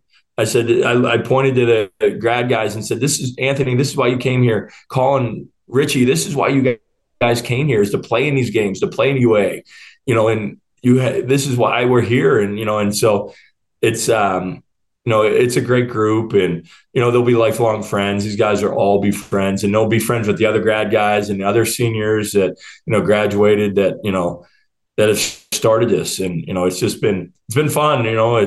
It's funny. People always ask about how to get alumni. We still don't get the great student turnout unless it's the NCAA tournament, but how to get alumni involved in places, or how to get people back. And, unsolicited, the mayor of Cleveland, who's a Case undergrad and law graduate, was at her game on Friday night against NYU, and so like it's people always say, oh, we need to do this promotion or this. Well, winning helps get people in the stands, and in our that's just one of our famous alumni that are out there. But it's nice to see the mayor of Cleveland sitting in the stands. It doesn't happen too often. No, you're absolutely right.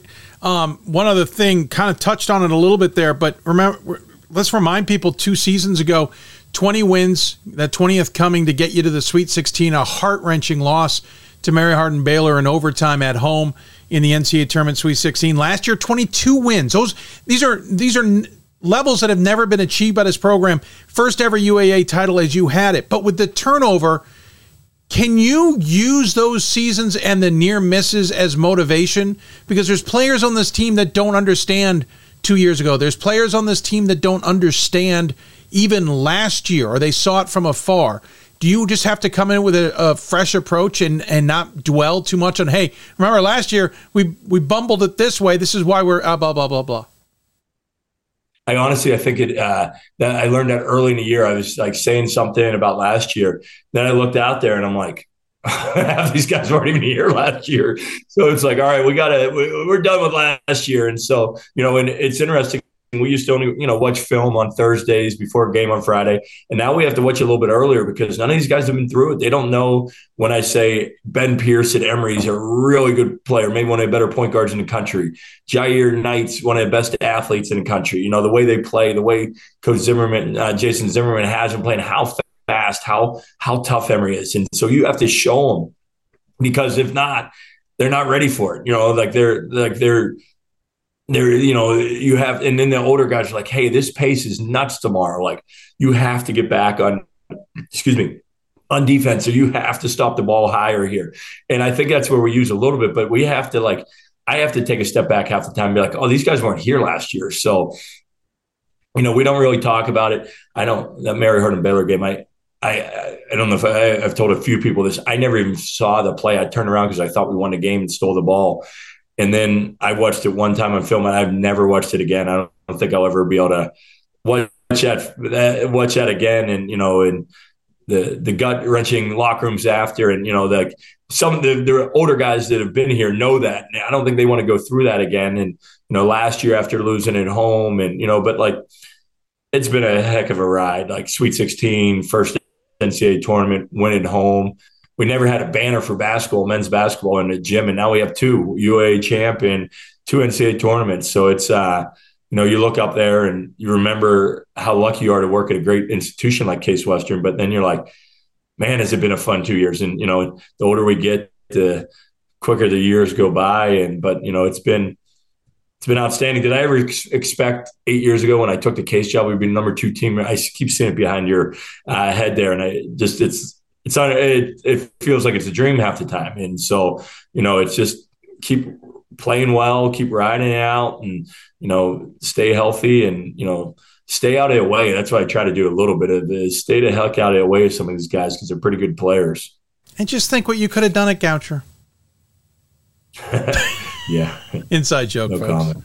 Couldn't resist. No. Hey, Todd, I could dive into a lot of other topics, but you got to go. I got to go. We'll just get you on another time and dive in. Really impressed with what the Spartans have done in what is an absolutely bonkers UAA race, and can't wait to see how it turns out. I know it's a tough grind ahead, but we wish you guys all the luck and all the wishes on also a healthy series of games here too. I know that's important for everybody. As always, though, we give the guests the final word. Any final thoughts you want to share with those tuned in? Yeah, thanks for having me. I would say, if there's other coaches, I don't know how many people would actually want to listen to me talk, but if there are people out there that think you're going to have a good team next year or the year after, go out to Vegas. It's worth it. It's worth it to get the high competition, get the coverage of, a lot of guys watching, a lot of top 25 voters out there. It's a great tournament. I recommend it to everyone. I've never done it, and hopefully we'll go back out in a couple years here. But I highly recommend that experience if you've never had it. Well, thanks, sir. Appreciate that pitch. You are always welcome, as you know. Glad we finally wore you down and got you out there. And it was fun having you. Congratulations on the season so far. Look forward to seeing the way it plays out. And we'll talk soon. Todd McGuinness joining us here on the Hoopsville Hotline. Great conversation there with Todd McGuinness. And thanks to all you for bearing with us on us, as that didn't want to work initially, but it worked out in the end. We'll take another break. Oh, actually, before that, quick look. Of course, Case Western is in the 7th region, the Region 7, whatever you want to call it. So that's the top, the region we look at this Thursday show. So quick look around the rest of the region. MIA, we touched on this at the beginning of the show. Calvin got the win over Hope. That means Calvin and Trine are now tied atop the conference. They're both 15-1, 5-0 in conference play. Hope is now 12-4, 4-1 in conference action. Then it's a 2-game gap back to Alma and Kalamazoo, who are 2-3 each. Albion and Adrian are 1-4 each. Olivet is 0-5. It seems like it's going to be a 3-horse race. Hope and Calvin play each other, I believe, coming up in 2 games' time. Calvin will play Alma and then Trine. This is all at home. Then they pivot and play Hope again on the 27th of January. Some of these conferences, honestly, you all, we got to talk about conference scheduling a little bit better. And then they'll finish with trying. So there's a lot still to be played in the MIAA. In the OAC, John Carroll is on top, 15-1. 2 games back is Mount Union at 7-2 in conference play. They're 14-2 overall. They are tied with Heidelberg, who's 11-5, 7-2 in conference play. Then it's Marietta, 2 games back of that at 5-4 and 11-5 overall. This OAC race is going to be interesting. Whether anybody can catch John Carroll, I'm unsure. I don't think John Carroll gets through this conference unscathed. I think the finish of this one's going to be a little bit more interesting than people realize. NCAC, real quick, Wittenberg's having a great season. They're 12-5 on the season, 6-2 on the campaign in the conference, tied with Denison, who's having a good season. Game back is DePaul, Wabash, and Worcester, all tied at 5-3 in conference action. Ohio Wesleyan, not that far out at 4-4. Oberlin's at 3-5, Kenyon 2-6, Hiram 0-6. NCAC race. Remember, John Carroll's entering this conference in a year and a half's time. That'll be a fun one to watch. St. Vincent's undefeated, 17-0, 12-0 in conference action in the PAC. Geneva's a game back at 11-1, 15-2. Those two teams starting to walk away. Chatham is a distant third right now, 3 games back of Geneva, 4 games back of St. Vincent at 10-7 and 8-4 in conference action. But St. Vincent, Geneva having really good seasons. I'm sure we'll get DP Harris, who's returned to take over the St. Vincent squad, back on this show at some point in time. Quick look at the AMCC, by the way. Pitt Bradford and Alfred State, along with LaRoche and Pitt Greensburg, are all 6-3 in conference action. No one's better than 10-6 in overall action.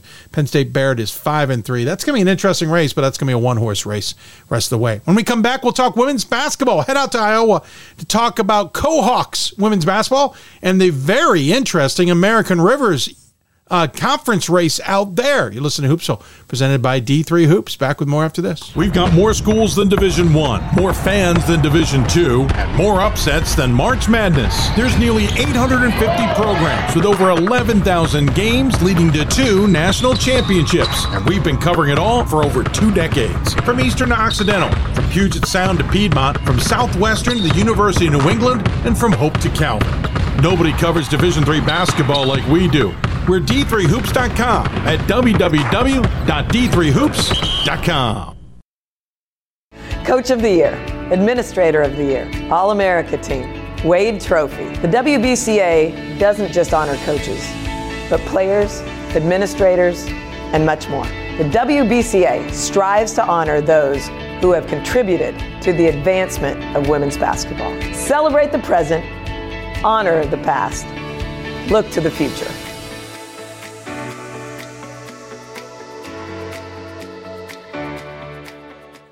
Save on time on what a show has already been long because of some good interviews, but also our glitch there with the Todd McGuinness interview earlier. Just going to get right to it since everything is pre-taped tonight, except for me. You're hearing me live, so if you want to interact with us or email us or whatever you want to do, feel free. And speaking of which, we got an update from our friend Alan Karen, who mentioned that Yeshiva actually got back from their trip to Israel last week, and they're actually back in action. They're down in Immaculata right now, and that game is underway in the first half. Yeshiva off to a good start against the Macs so far. All right, so pivoting to women's basketball, if you take a look at the American Rivers Conference out in Region 9. We talked to Wartburg earlier this season and talked about how they are once again playing well, and they continue to do so. They're 15-2 overall, 8-0 in conference action. But Loris women, along with their men, are having a really good season. They're 13-2 overall, 6-1 in conference action. Then look at Simpson, who's always in the race. They're 5-2 in conference play. And then it's Co at 5-3. Co just had a good game with Wartburg last night. Unfortunately, it didn't go Co's way, but the Cohawks are in the conversation, and they're playing well, thanks in part to their head coach and alum, I should say, Kayla Waskow, or Waskow. I keep saying it wrong. It's easy to remember. Her last name sounds like the school, Co. Forgive, you can maybe hear our puppy upstairs barking away. We'll get into this one, but we sat down earlier today to talk about the race, the turnaround with the program, and so much more. Now joining us on the Hoopsville Hotline, it's the head coach of the Co women's basketball team. It's Kayla Waskow. Coach, thanks for taking the time. Congratulations. Team is obviously having a pretty spectacular season so far at 14-3, Conference has tripped you up a little bit. We'll talk about the conference in a bit, but you got to be happy with 14-3 considering where this program has been in recent times. Yeah. Well, first of all, thanks for having me. But yeah, we're really happy. Just 2 years ago, we won 8 games, so been a good turnaround for us. Last year had a solid year, and then off to a great start this year. And a couple games early got us, and then Wartburg, who's obviously, one of the better teams in the country right now, got us a close one last night. Played really well. We led a good chunk of the game. So yeah, we're happy with where we're sitting as we flip to the second time through conference here this Saturday.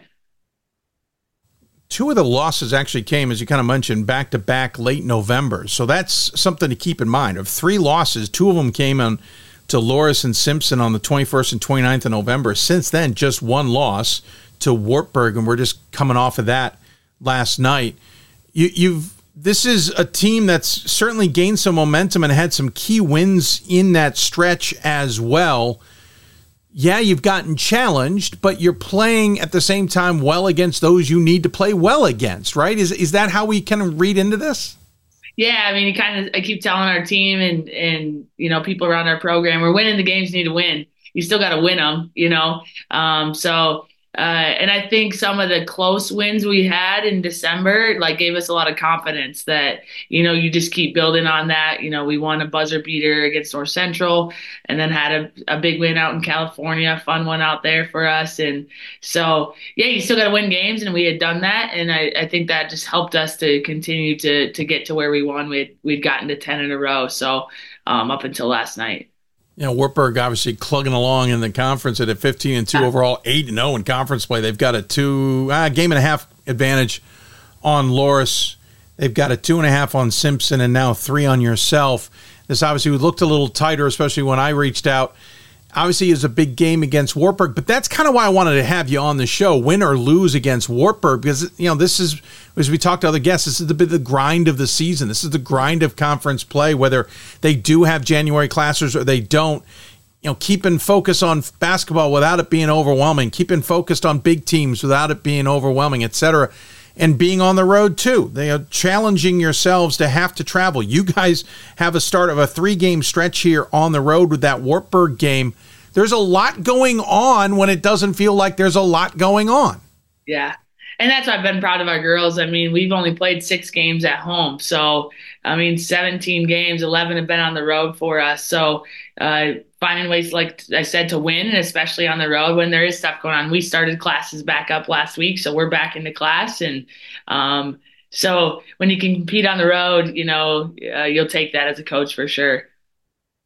When you obviously lick your wounds from a loss to Wartburg, which was, by the way, close. We should point out 52-45. It was a tight game.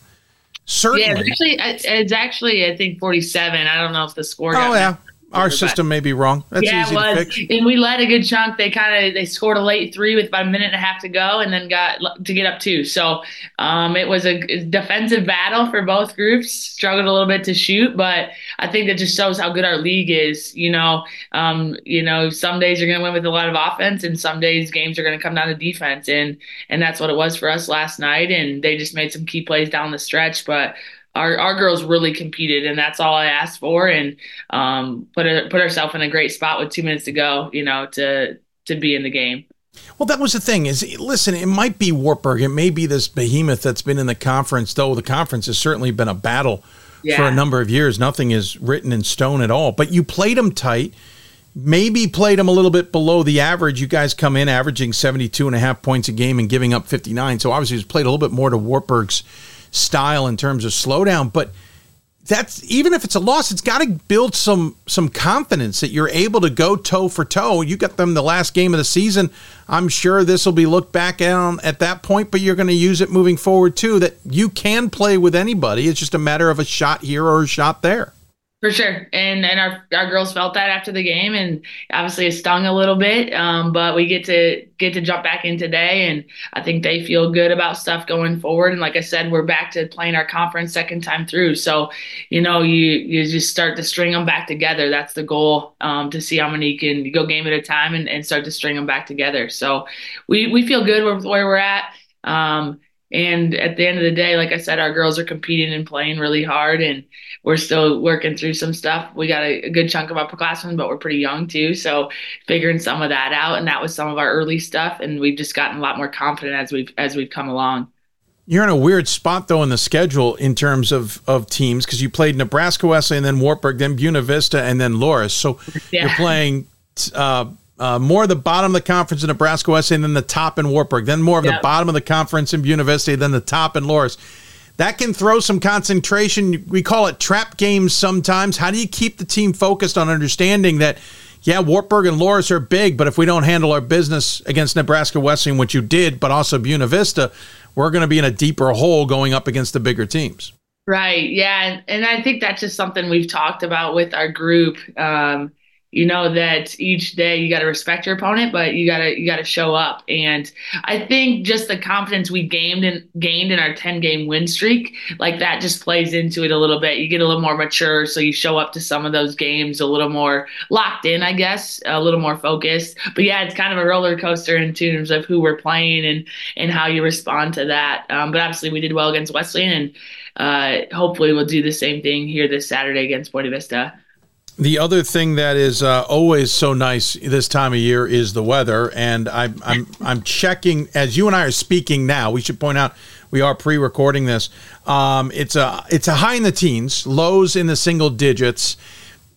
It may, listen, on a bus, it may not be the end of the world, though buses certainly take some abuse in this weather. You obviously have the winter side of it in terms of snow and wind and all that.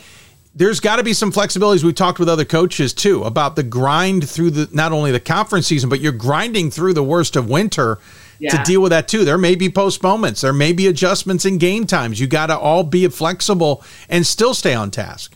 And that's actually what happened. Our Wesleyan game on Saturday got moved to Sunday. So that kind of throws off your rhythm in terms of your week and what it looks like, and then heading into Wartburg. So again, our girls just did a great job. You get kind of thrown a curveball there, and you still, on an abnormal prep week, you still show up really well. So yeah, we had kind of been bragging. Winter's been great. It's been great. And we just got dumped on here. I don't know what we've gotten. Over like a week, we got like 30 inches of snow, and we were negative 40 wind chill a couple days ago. So we're in the heart of it for sure. I think we're coming out of it, hopefully, but, yeah, the adjustments to the schedules, we had it, which you don't have a ton, but we responded well to that too. Admittedly, I'm a little jealous. I wouldn't mind a nice big snowstorm and some cold weather. Snowstorm one's fine. The wind chill, man, that just a couple of wind chill can start. Yeah, that can be a beast. Yeah, it was a lot. I did enjoy it a little bit, but I totally appreciate how the wind chill can just bite you. Let's talk about this team a little bit. When you look at in terms of experience, it is kind of an even balance. You've got a lot of upperclassmen. Fifth years and seniors at total 6. You've got 3 juniors, but you've got a strong amount of sophomores and freshmen. And it's kind of been a theme we've noticed with, I'd say, about 3/4 of the teams we talked to on the show so far this season, where we've got this balance. We're still used to the COVID year, which has one more in existence. You're still used to these transfers and these extra seasons. But a lot of teams have a lot of depth in terms of underclassmen, and finding that balance has been fascinating. Where's the balance been like for this team? Yeah, that's one thing we worked through a lot early, figuring it out and what it looks like. Our league has a lot of fifth years back. I think 6 all-conference fifth years returned in our league. We didn't have any. So that was part of, like I said, part of our, figuring ourselves out early. We're starting 2 sophomores and a freshman. And so just kind of navigating that. And so I think I credit my seniors. They've done a great job with our younger players, and some of them have, taken some minutes and stuff like that. And they've responded really well and kind of mentored them along. But that has helped us, I think, a lot through our stretch there, that we felt like we do have more depth than we've had in the past. And you're going to live through some mistakes from some younger players, and you take that a little bit. But yeah, we've definitely kind of got the 2 ends of it for us, but it's worked out well, and our group has responded to it really well too. Well, then you look at the sheets and you see kind of that mix, because you've got a sophomore in Katie Kirkham leading the team at 18.5 points a game, nearly 5 rebounds per contest. I think she's number one in assists. If I can it moved my screen a little bit there, that she is number one. Then you have a senior in Kaylin Peterson, second on the team at 13.4, nearly a double-double, 9.7 boards per contest. Taylor Brunson then, I believe a freshman 11.5 points a game, 4.5 boards per contest. And then a sophomore, a junior in Ellie Wisner at 6.9 points. So again, you've got this mix right at the top. Normally when we hear this balance, there's still either a chunk of upperclassmen leading the way. In your case, one from every class. Yeah, one from every class, and I think it's been fun. Everyone's getting chances and stuff like that, and definitely, like I said, I think our senior leadership has helped our younger players. But then it's been really fun to see our young players. Our sophomores are better than they were last year, and then to have a freshman in third and scoring for us on a good team, and so I think, like I said, our depth is there, and that's kind of what's helped us throughout this stretch. But it is unique. Usually, and I've seen that in our league this year. I feel like it's kind of upperclassmen heavy with the COVID stuff. Like I said, a lot of fifth years back, a lot of seniors, and we're kind of opposite of that. I guess we've got a blend of a little bit of everyone. You're also playing a lot of the depth, a lot of team. 9 players have played in every single game, 10 pretty much in vast majority of the game, and a handful in 8 or 9, so about half of the games otherwise. So you've got the depth. You're willing to go into that depth. Is that a testament of the talent? Is that more to do with trying to get those players some experience in games that allow it? Granted, with 10, that means every game. Where is the decision factor with playing that many players? That's always hard as a coach, right? I think it's a little bit of both. It's a little bit of, trying to get some experience from our younger players, but at the same time, like trusting, some of our upperclassmen and getting them some more minutes too. So it's a fine line. We're still working through it a little bit, but I do think it's a little bit of both for us. And sometimes, honestly, it's, who looked really good that week in practice, or, those couple days leading up to a contest, or who matches up a little bit better with who we're going to play. So for us, it's nice to have, that you have that option. And so it's definitely a balance of both for us. Interestingly enough, as some of our other guests have been, you're an alma mater, or this is your alma mater, is what I'm trying to stumble my way through. And getting a chance to come back, not only having had your career where you certainly were a tremendous player for the Cohawks, but that you went out, got some assistant experience, came back, became assistant. Now you're the head coach, and you're leading this program to where it hasn't been before. Last year was record-setting. This year on pace to even better that. This is a program that when we talk about in the ARC, we don't normally dive in and talk about the Cohawks women's team. The last time you had 20 wins in a season was back in 2008. What's it like to kind of be guiding this program back to where it hasn't been in a while, other than around 500 or a little bit better? Yeah, that was one thing that was really fun for me taking over. And one of the first things I said is that I wanted to get it back. I played in 2 NCAA tournaments when we were here. So I wanted to get it back to that, because I think it's great basketball. It has the opportunity to do that. And so to see that come to a reality here, I'm on year 7. So to get us back to that has been obviously a grind, but I think it says a lot about what we have going here at Co, the opportunities here at Co. And yeah, we've kind of put ourselves back on the map, which has been awesome. So, but yeah, it's been, last year was our most wins in almost 10 years. So, it takes time to get to where you want to go. And now we feel really good about where we're at. Yeah, I misspoke earlier. You had 21 wins, I should point out, in the 11-12 season, which was your penultimate year, and 26 the year before that. It's just been a while since then, and a couple of rough stretches. The last couple of years, only a handful of wins. You're kind of rebuilding that culture, aren't you? Yep, and it takes time, and COVID kind of bumped that around a little bit, made it a little hard, but we love the players we have in our program, and it's been fun to, see some of it. Like our seniors, we had a big COVID year. We would have been really good that year. And then we struggled the next year. So for them to stick it out, and now you get to hopefully have one of the best years and buy into that, it's really fun for me. And I've got 6 seniors that are able to do that. So it's rewarding for them. It's rewarding for us as coaches as well. How much has this conference changed from when you were a player? Has it? Has it not? Is it just different faces to the same challenges? I think it's always been good. You know, when I played, it was Coe and Simpson, where Simpson dominated for a while, and Coe, we got really good. I think I won either 3 conference titles or conference tournament titles, you know, in that mix. And then it shifted. Loris and Wartburg have gotten well. We've snuck our way in there. Luther was good for a while. So, and we're getting ourselves back in the mix, which is great. So I don't know that it's changed a lot. I think it's always been really good basketball. You know, you see our conference compete at a national level really well. And so I think that it hasn't changed a ton. It's shuffled a little bit here and there, but continue to see some of the strong, you know, programs be where they're at. What's it like to coach against coaches you used to play against? I know, and like recruited me, and true.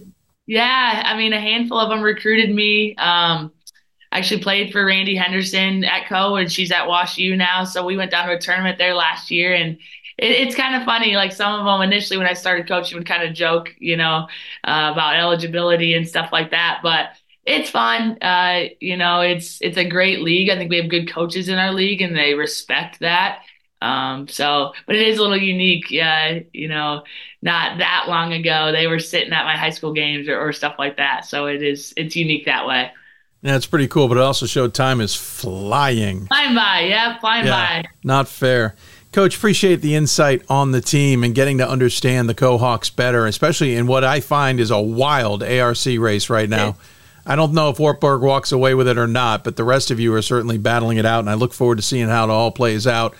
Good luck in the grind, as it were, and as always, we give the guests the final word. Any final thoughts you want to share with those tuned in? Good luck to everyone the rest of the season, and go Cohawks. Well said. Yeah, except no good luck if they're playing you, right? Exactly, if they're not playing us. So exactly. It's been a fun year. Our men are doing really well, too, so we're excited for that. Yeah, no, it's fun for sure in Co-Land and in the ARC. Thanks again. Take care of yourself. Enjoy the weather, and we'll talk to you soon. Yeah, thanks, Dave. Kayla Waskow joining us here on the Hoopsville Hotline. I said Waskow at the end of that. It's Waskow. It's Waskow. It's Waskow. It's Waskow. It's easy to remember. It's Co. I mean, I think we didn't talk about it, but I think that's the easiest reason why she went to Co and became a Cohawk is because it works with Waskow. We talked a lot about the ARC there, the MIAC. Gustavus Adolphus has a half-game lead on Concordia Moorhead, who's just staying with them. They've got a win over them over Concordia. I can speak. Really, I can.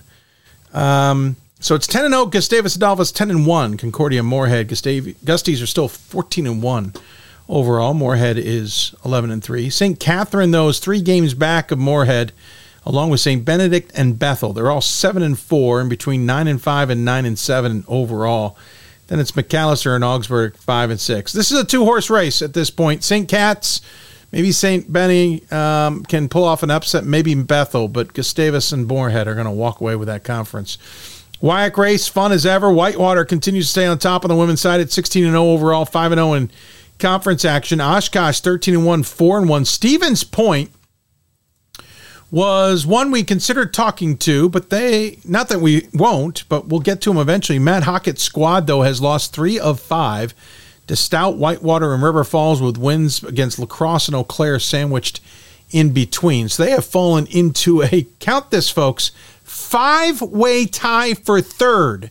Stevens Point, River Falls, Platteville, La Crosse, and Eau Claire, all 2-3 so far in conference action. Stevens Point's 13-3 overall, all 3 losses in conference play. River Falls is 11-7, Platteville 9-7, La Crosse 8-5, Eau Claire 8-8.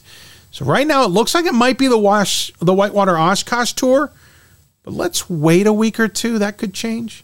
Midwest Conference, Rippon's on top at 8-0. They got a 2-game lead on Cornell and a 3-game lead on Grinnell, 4-game lead on Knox. Knox is having a 12-4 season, pretty good, but 3 losses in conference has got them in a tough spot. We'll see how that plays out. And the UMAC is not a tremendous race other than Superior and Minnesota. Morris are all 4-1. North Central Minnesota is 3-1. Bethany Lutheran is 3-2. Northwestern's 2-2. But no one's got a better than 500 record other than Northwestern, who's 9-6, but sitting in 5th place in the conference. Superior is 8-8. Minnesota is 7-8. Minnesota Morris, that is. North Central 7-7. Bethany Lutheran, believe it or not, they're 3-2 in conference play. They are in 4th place. They are 3-13 overall. Just a quirk, to say the least. So that is your Region 9 update. When we come back, we'll jump into Region 8. We'll talk to the Heartland Conference foe, Mount St. Joseph. We'll talk to the head coach about what drew her to that program, how they are battling in the HCAC and having two of their better seasons in a long time, how she's already gotten 27 wins under her belt in 2 seasons, and more importantly, how Lauren Hill's legacy remains strong in Division III and at MSJ. You're listening to Hoopsville, presented by D3 Hoops. Back after this. The National Association of Basketball Coaches is the nation's premier professional development and advocacy organization for basketball coaches at every level. The NABC strives to serve as the voice for coaches on national issues while advancing the core value of leadership, service, advocacy, education, and inclusion. To learn more about the NABC and to become a member, visit NABC.com and follow the NABC on social media at NABC 1927. That's NABC.com or NABC 1927 on social media. Something I discovered in myself is that if I have a goal, then I can accomplish it. It's a well-rounded experience. At a Division III school, you primarily a student athlete, so the school is really shaped around you developing yourself as a complete individual. It helps a lot that you have a family with your team that can guide you.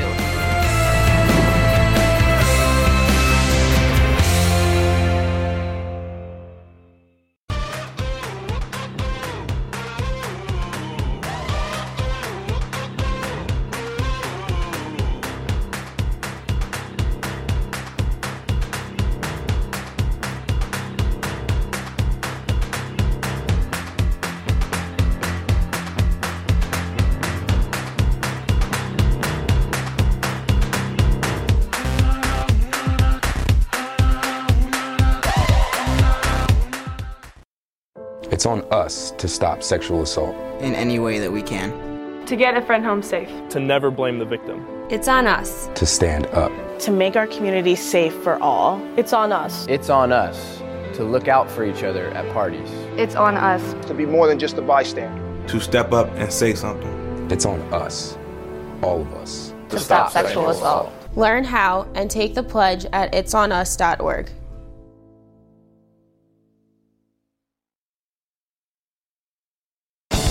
These are your teams, your players, your community of fans. This is where they play, where they practice, where you cheer.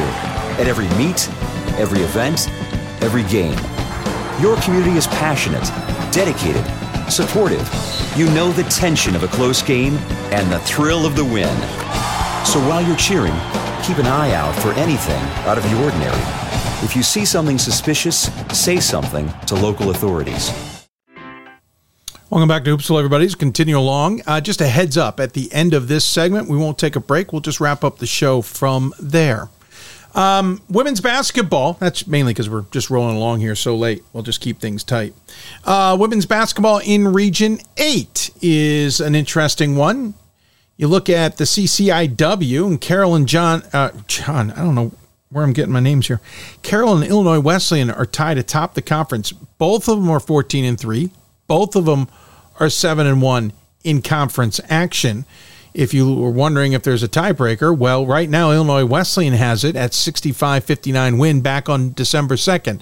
The rematch is coming up. It'll be played on Saturday. That game will be at Carroll. We'll certainly be keeping an eye on that one. Carroll's got an interesting stretch here. They've got Illinois Wesleyan, and then they've got Milliken before Carthage is the third game. And Milliken's important because Milliken is sitting a game back of Carroll and Illinois Wesleyan at 14-3, but 6-2 in CCIW play. Those two losses in the conference to Carroll in overtime back in early December. So basically, Carroll lost to Illinois Wesleyan, then beat Milliken. And then they lost to North Central to restart conference action back on the 3rd of January. Their third loss, by the way, in non-conference play, an 8-point loss to Hope back on December 20th. Milliken, in the meantime, just beat Illinois Wesleyan 93-91 on the 17th, and they will play them in a week. Again, back to scheduling. Folks, what is with these conference rematches a week apart from one another. Listen, we know in the UAA that the turnaround is you play one weekend at two opponents and the exact same opponents play the next weekend, just a difference of travel. That happens in the UAA. But with everybody else, let's space these out. I even wish they would do it in the UAA, in my opinion. We shouldn't be having conference rematches a week apart from one another or less than, unless there's some weather. But I mean, original scheduling. Unreal. Anyway, big race atop the CCIW. We'll keep a track of that. Big week ahead. Essentially, huge week ahead for Carroll, Illinois Wesleyan, and Millikin. By the way, Augustana is sitting a game behind Millikin and 2 games behind Carroll and Illinois Wesleyan at 5-3, 10-7. North Central is 4-4. Everyone's like a game away until you get down to Elmhurst and North Park. But CCIW is always a fun race. In the SLIAC, by the way, Webster is undefeated at 15-0, 8-0 in conference action. 2-game lead on Principia and 2.5-game lead on Greenville, and a 3.5-game lead on Westminster, 4-game lead on Spalding. That's Webster's to lose at this point. And the NACC, Northern Athletics Collegiate Conference, this race is insane. Edgewood is 8-8 overall, and they are on top of the conference at 7-0. Game back is Wisconsin Lutheran, who's 11-4, but they're 6-1 in conference play. MSOE and Benedictine are both 5-2 in conference play. However, are you ready for this? MSOE is 11-5 overall, 5-2 in conference action. Benedictine is 5-11, the opposite record, and they're 5-2 in conference play. Aurora and St. Norbert are both 5-3. Aurora's 12-5. St. Norbert's 8-9. Yeah, the NACC women's race is just wonky to look at, to say the least.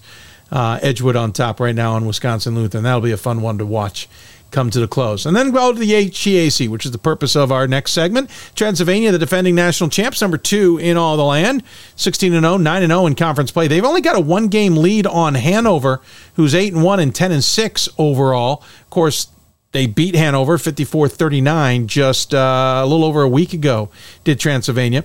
Then Mount St. Joseph is 2 games back of Transylvania at 7-2, 13-3 overall. They have won 27 games in the last season and a half, compared to the previous 3 seasons combined. Didn't even get to 21 wins.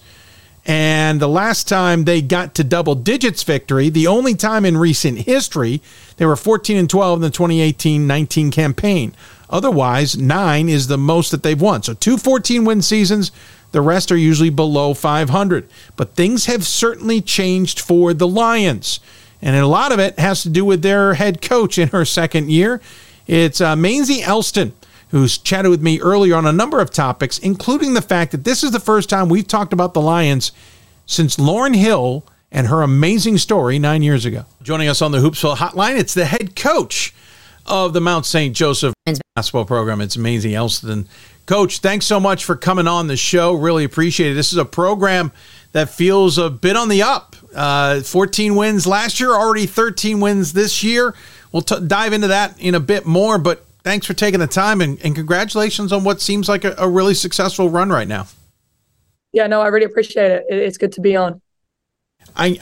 We'll dive into the losses. We'll dive into last game and conference and all that. But just to be fair with everybody out there, this is our second go at recording this because our system crashed. So we were in a fascinating conversation I want to dive back into, and that is how you found Mount St. Joseph. You obviously had some coaching experience prior in the conference at Earlham, but you're a Division I student athlete. You came from London, England. What was it about Mount St. Joseph, either personally or career-wise or the institution, whatever it was, that's driven you to this point? Because the success certainly shows it may have been a pretty darn good decision. Yeah. I mean, the biggest pull, obviously, for me was my prior experience in the conference as an assistant. And then I had a short stint as the interim head coach there. And I got to see what type of student athletes can get pulled there. Obviously, Cincinnati is a beautiful city, and we're right, 10 minutes outside of downtown Cincinnati. So as a recruiter and recruiting to an institution like Earlham, which is tough, like the city was a big pull for me. Spoke to some people, heard really good things about the school. And then as soon as I took the interview and came on campus, I immediate connection with the athletic director. She's a woman, Melanie, big basketball background. So that was good. And I felt like I had the support and what I would need to be successful here at Mount. So it was a great choice for me. I think it's a great fit for me and them. So it's been a lot of fun. Again, touch on the fact you're from the London, England area. You went to a Division I school in Houston Christian, but you seem to be into the small school aspect of things, the Earlhams and then NAI school prior to that at Indiana University East is what I'm trying to stumble through, and now back in Mount St. Joseph. What is it about the small school, having experienced the big school, that is so attractive to you? Yeah, I think there's a couple of things, really. Honestly, I've been trying to get into being a head coach here for a few years. And, the route of that is either usually trying to, go DOBO or assistant at a Division I school, and you've got to be there for some years to kind of take that step. So I knew I wanted to be a head coach. And as soon as I got out of college, I got a really good opportunity as an assistant at Division III school. We done really well quickly there. And then, Earlham, kind of same thing. It was a rebuild. Both of them were rebuilds. And even though, only winning, up to 8 to 10 wins there, it was a lot on what they had done in the past. And then I worked under my biggest mentor for a year at my first experience outside of coaching Division III at IU East. And that was a great experience for me to see, just the different caliber and the level of athlete that you can get there. Obviously, financially, it's a lot different package-wise for the student. And then linking that with, Mount St. Joe is a place that you can tap into those NAIA level kids that it's an affordable school. It's in a big city. We get a lot of kids that go higher level and it doesn't work out. They don't play as much as they thought they should or could. They want to come back home and then they fall in our lap. And that's really been helpful for us for our quick success is transfers has been a big part of that. That was the other thing, is the attraction to Mount St. Joseph. In all fairness, it's not a program that has been at the top of the conference in conversation or even in the middle of the nation in terms of a conversation. I know from many a conversation over the years that it's considered a difficult place to recruit to. So how are you finding that success, and what has been the change of that conversation? Yeah, I mean, it helps right away when you win some games, right? And last year, I know we only won 14, I think it was, but it was a huge jump to what they had done in the past. And finishing third in the conference, my first year taking over from finishing, 9th, 8th in the past, that helps, right? Success helps, and then you could sell that. And I think that was a big part of it. I had a lot of connections in the Indiana area. My recruiting class that came in, so my freshmen from this year, a high percentage of them were Indiana kids. And that was a difference too. I felt like getting outside of just the local small Cincinnati schools that Mount had kind of stuck with in the past. That really helped us. And then we had some transfers that really helped us. And kind of like I touched on in that last part, I mean, coming from Earlham, I would argue one of the hardest places in Division III to recruit to, just the niche of the school, the price of the school, the lack of success in athletics. And I was able to get kids there. I mean, we had a really good recruiting class with kids that are still there at Earlham right now. With Jay Bright, she's a really good player, and Alexis Gibson, really good player, and I think that carrying that over to Mount, where I just think we were able to springboard into continued success. Now, if you would have told me we would be 13-3 going into the second round of conference here, I would have been like, okay, let's not push it. But I mean, the way that we've been playing, the talent that we have, we're extremely athletic. And I'll be honest, like you said, I'm from a Division I background played Great Britain basketball. We run it at Mount like it is a big time program at a smaller level. We expect a lot of our kids, and when I recruit, I tell them that. So when I took over the program, I had 26 players, and then I finished last year with 14. It's not all it's cut out to be. If you want to work hard and you want to be successful, this is the place for you. It's not just a kind of we play for fun here anymore.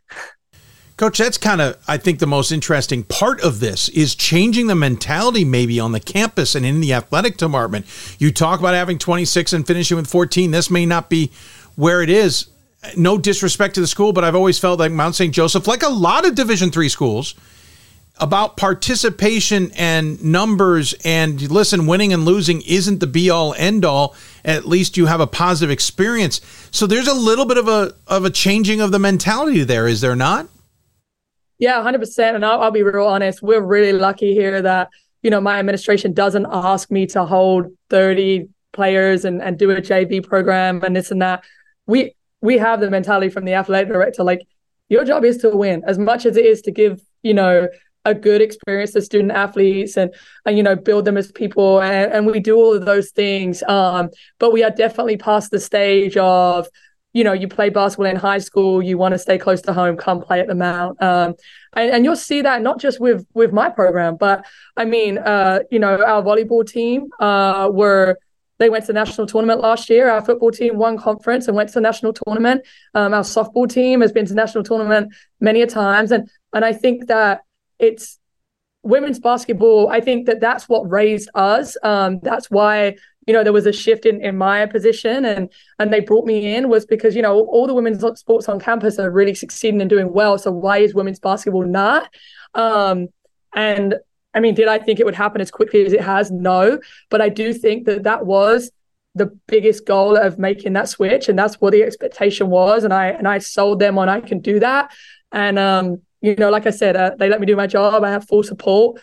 We get good attendance to the games. And now it's kind of the expectation that, we're up there at the top of the conference and we're competing and we're fun to watch the style that we play. So that helps. 27 wins in essentially a season and a half. Season and 2/3 we're pushing on. That's a huge impact right away, to say the least, of a program that 27 wins total. Prior to that would have taken more than 3 years because the previous 3 seasons were 7 wins each. You'd go back to the 2018-19 season, certainly pretty good at 14. So they put their toe in the water on this. They just haven't been able to cross the line. It looks like it's gotten there. Let's talk about this team in terms of who these individuals are. You talk obviously the impact of you being there is there because most of this is sophomores and freshmen. You've got, counting graduate students, 3 seniors and then 3 juniors and then the rest. We'll dive into the numbers and who those representatives are in terms of the stat sheet.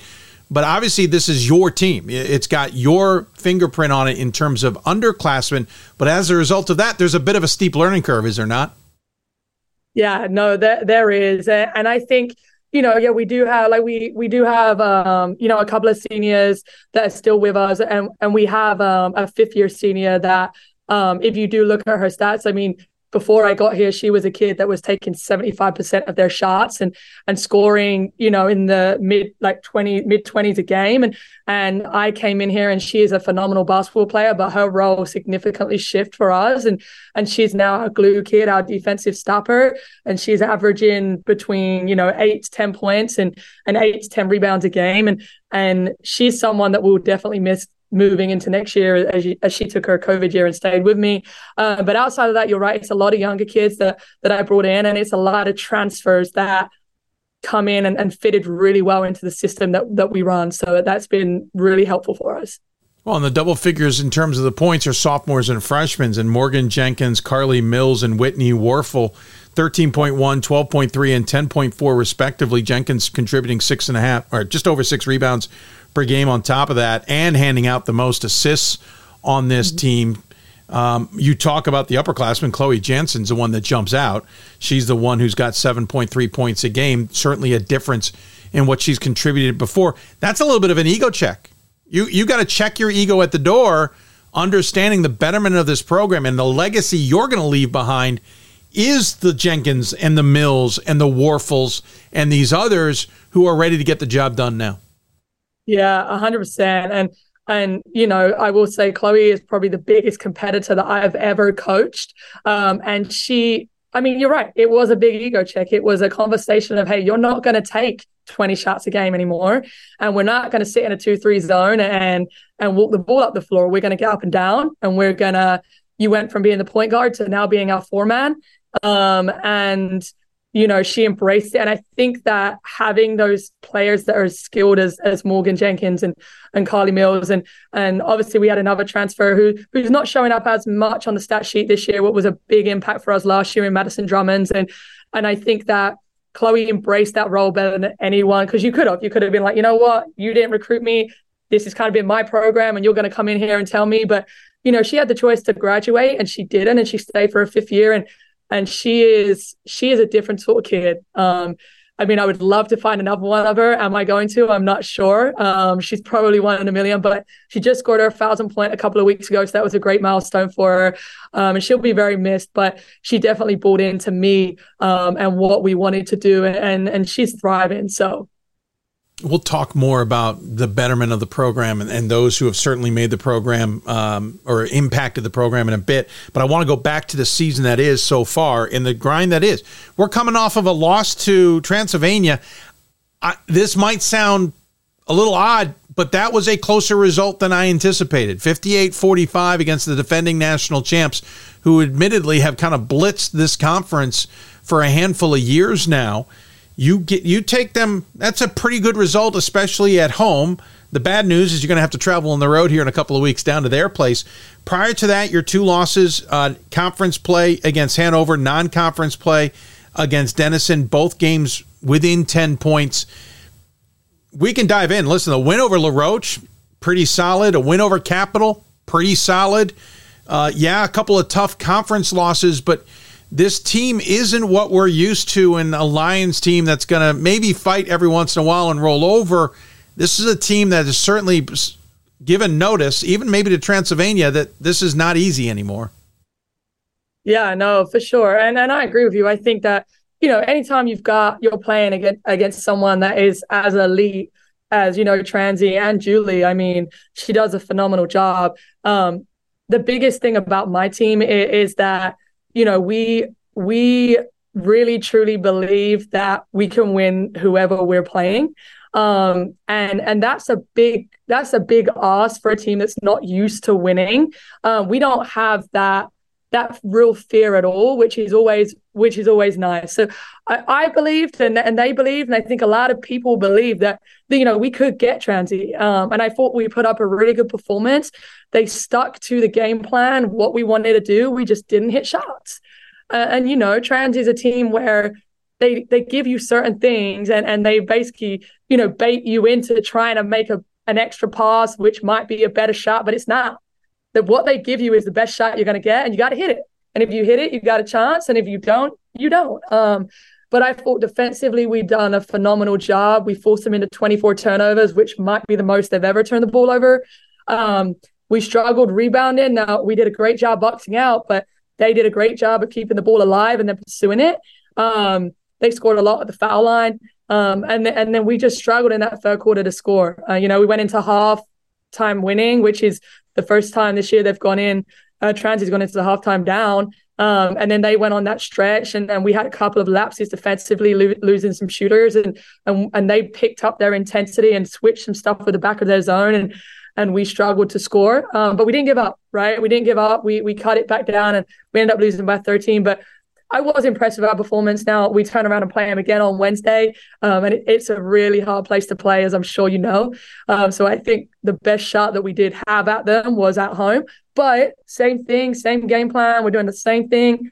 Now you got to hit the shots, right? So that's kind of where we're at. But yeah, I thought we did play really well. You're also in this funky kind of schedule where you're alternating home and away games. Usually we see things kind of come in pairs and triplicate or whatever, but you're literally going home, travel. So back to the Anderson game, which was the end of a 2-game stretch. It's away, home, away, home, away, home, away, home. You will finish, interesting enough, with 3 of the final 4 games at home, but you have this little kind of back and forth thing. Is that okay? Because you get into a routine. All right, we played at home. Now we'll play on the road. Or does it get a little funky because there is no sense of being at home for a little while? There's no sense of being on the road for a little while. Yeah, I mean, I'll be honest with you. We haven't lost on the road yet, touch wood, as we go to Manchester this weekend, which is a tough place to play at too. But, I'll be real honest. I kind of think we do play better on the road. My team is the type of team that they don't like to get there 2 hours early and sit and think about it. Like, they get in, we usually get there, an hour and 15 early. They get dressed, they get on the court with 50 minutes and they warm up and we get to it. And you'll see as a coach, I don't call a bunch of timeouts. Like, sometimes I finish the game and I've not used one. Like, we have the athleticism, we have the depth that is different to a lot of programs that we face, that we can get kids in and out and everyone's good at different things. And we don't take a huge dive when we sub, which is nice. So we like to get it going. We like to play. And so we have played really well on the road. So I don't think too much about it. We've played at Rose and won there, which is a really hard get for us. We don't have to go back there, which is nice. We won at Franklin, which is a hard get. We go to Manchester this weekend. We won at Bluffton, which is a hard place to win at. So we've got some of the tougher ones out the way, which is good. So I'm hoping that, we can hold it strong going into this second matchup with everybody. Yeah, you'll play Defiance, Rose, Holman, Bluffton as part of those three to finish up the season at home, and then your final game will be Hanover on the road. So, yeah, good stretch coming up, and maybe, double down on the road wins. As you pointed out, Transylvania coming up in 3 games' time. But Manchester first, and then Anderson kind of more the middle, the bottom of the conference before ratcheting back up to Transylvania. Has Transylvania's national championship served notice to the rest of the conference? A couple of things. First, it's doable.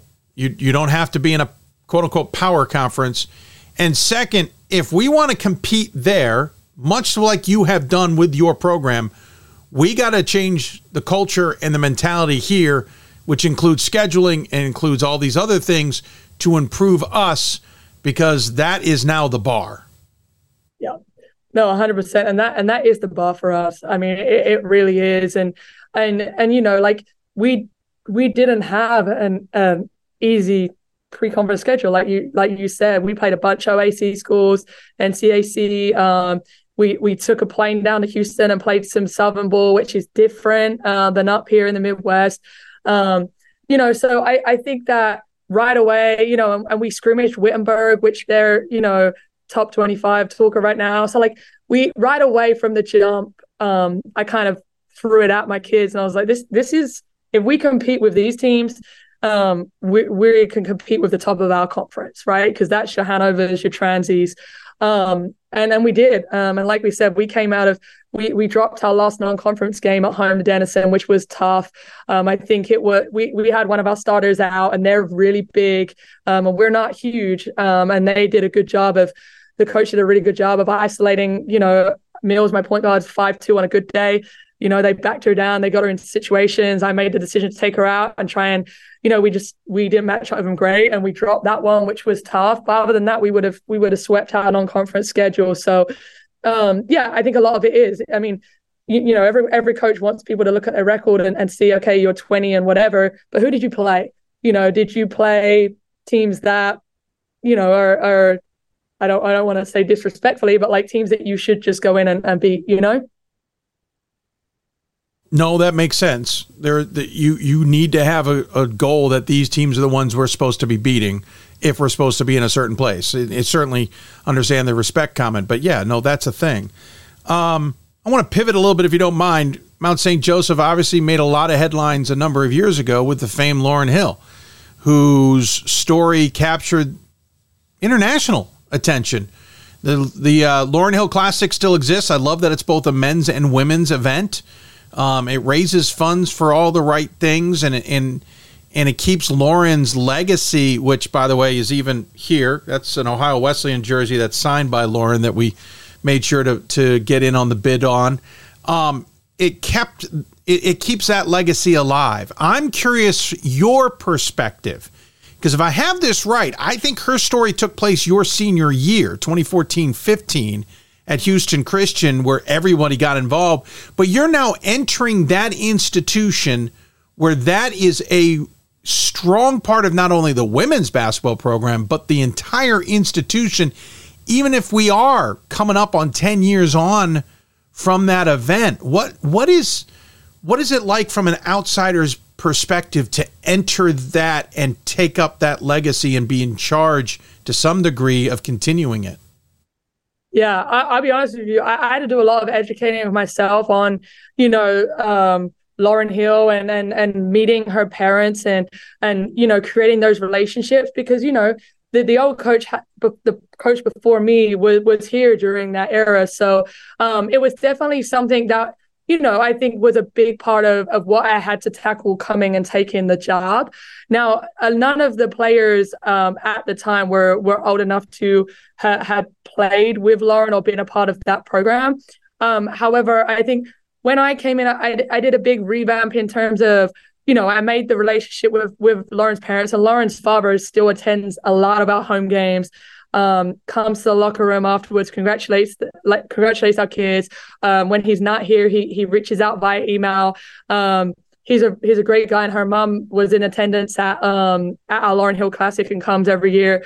And then they have a couple of AAU recruiting events that I don't necessarily recruit players from, but we go and I went last year and showed face and listened to the talk by her parents. So it's definitely something that I've been very cognizant of keeping alive and refreshing. But when I came in, we did some revamping at the locker room. I framed her jersey, and she has a section of the locker room now rather than it. When I first got here, her locker was still how it was when she had unfortunately died. So there was a lot of revamping. We retired a jersey, so no one wears a number, but it's still a big part of who we are as a program. There's a decor in my office. A lot of recruits still talk about it and know Mount St. Joe as that. So they'll go in the locker room and they'll all take a picture with the jersey, which is really neat. And like I said, both of her parents, but particularly her father, is still very involved with our program, one of our biggest supporters, which is really nice for us, because it could have gone either way with a new coach coming in, bringing her own players, doing her own thing. So we definitely wanted to keep it alive. That's great to hear. I appreciate that, because it's hard from the outside, especially as time goes on, to understand how that legacy stays alive. One that, again, captured everyone's attention and certainly our attention in Division III. So I appreciate that insight. Coach, taking plenty of your time. I fascinating to hear your perspective on the Lions, and I'm so thrilled to see how well they are doing this season and past season and under your tutelage. Look forward to seeing where it continues to climb the rest of the way. I don't know. Maybe I'll tune in on the 27th to see if we can see a nice little upset there against the number 2 team in the country. But in the meantime, we have a tradition on this show. We always give the guests the final word. Any final thoughts you want to share with those tuned in that maybe we didn't even touch on? No, first of all, I want to say thank you again. I really appreciate you reaching out. It's great to do those kind of things, especially, at Mount St. Joe, where we've not had as much publicity in the past. So it's great. I really appreciate what you do for Division III. I think that, Division III is on the climb with, the latest stuff that we got with ESPN and stuff like that. And, with the transfer portal the way it is, we're getting some of these big kids now come into these Division III schools. And I just think the publicity that you're helping to build for this is great. So I think keep doing what you're doing, and we really appreciate it. Well, that's kind of you. Thanks so much. Good luck the rest of the way. We'll obviously keeping an eye on you, and I look forward to catching up with you down the road sometime. All right. I appreciate it. Maisie Elston joining us here on the Hoopsville Hotline.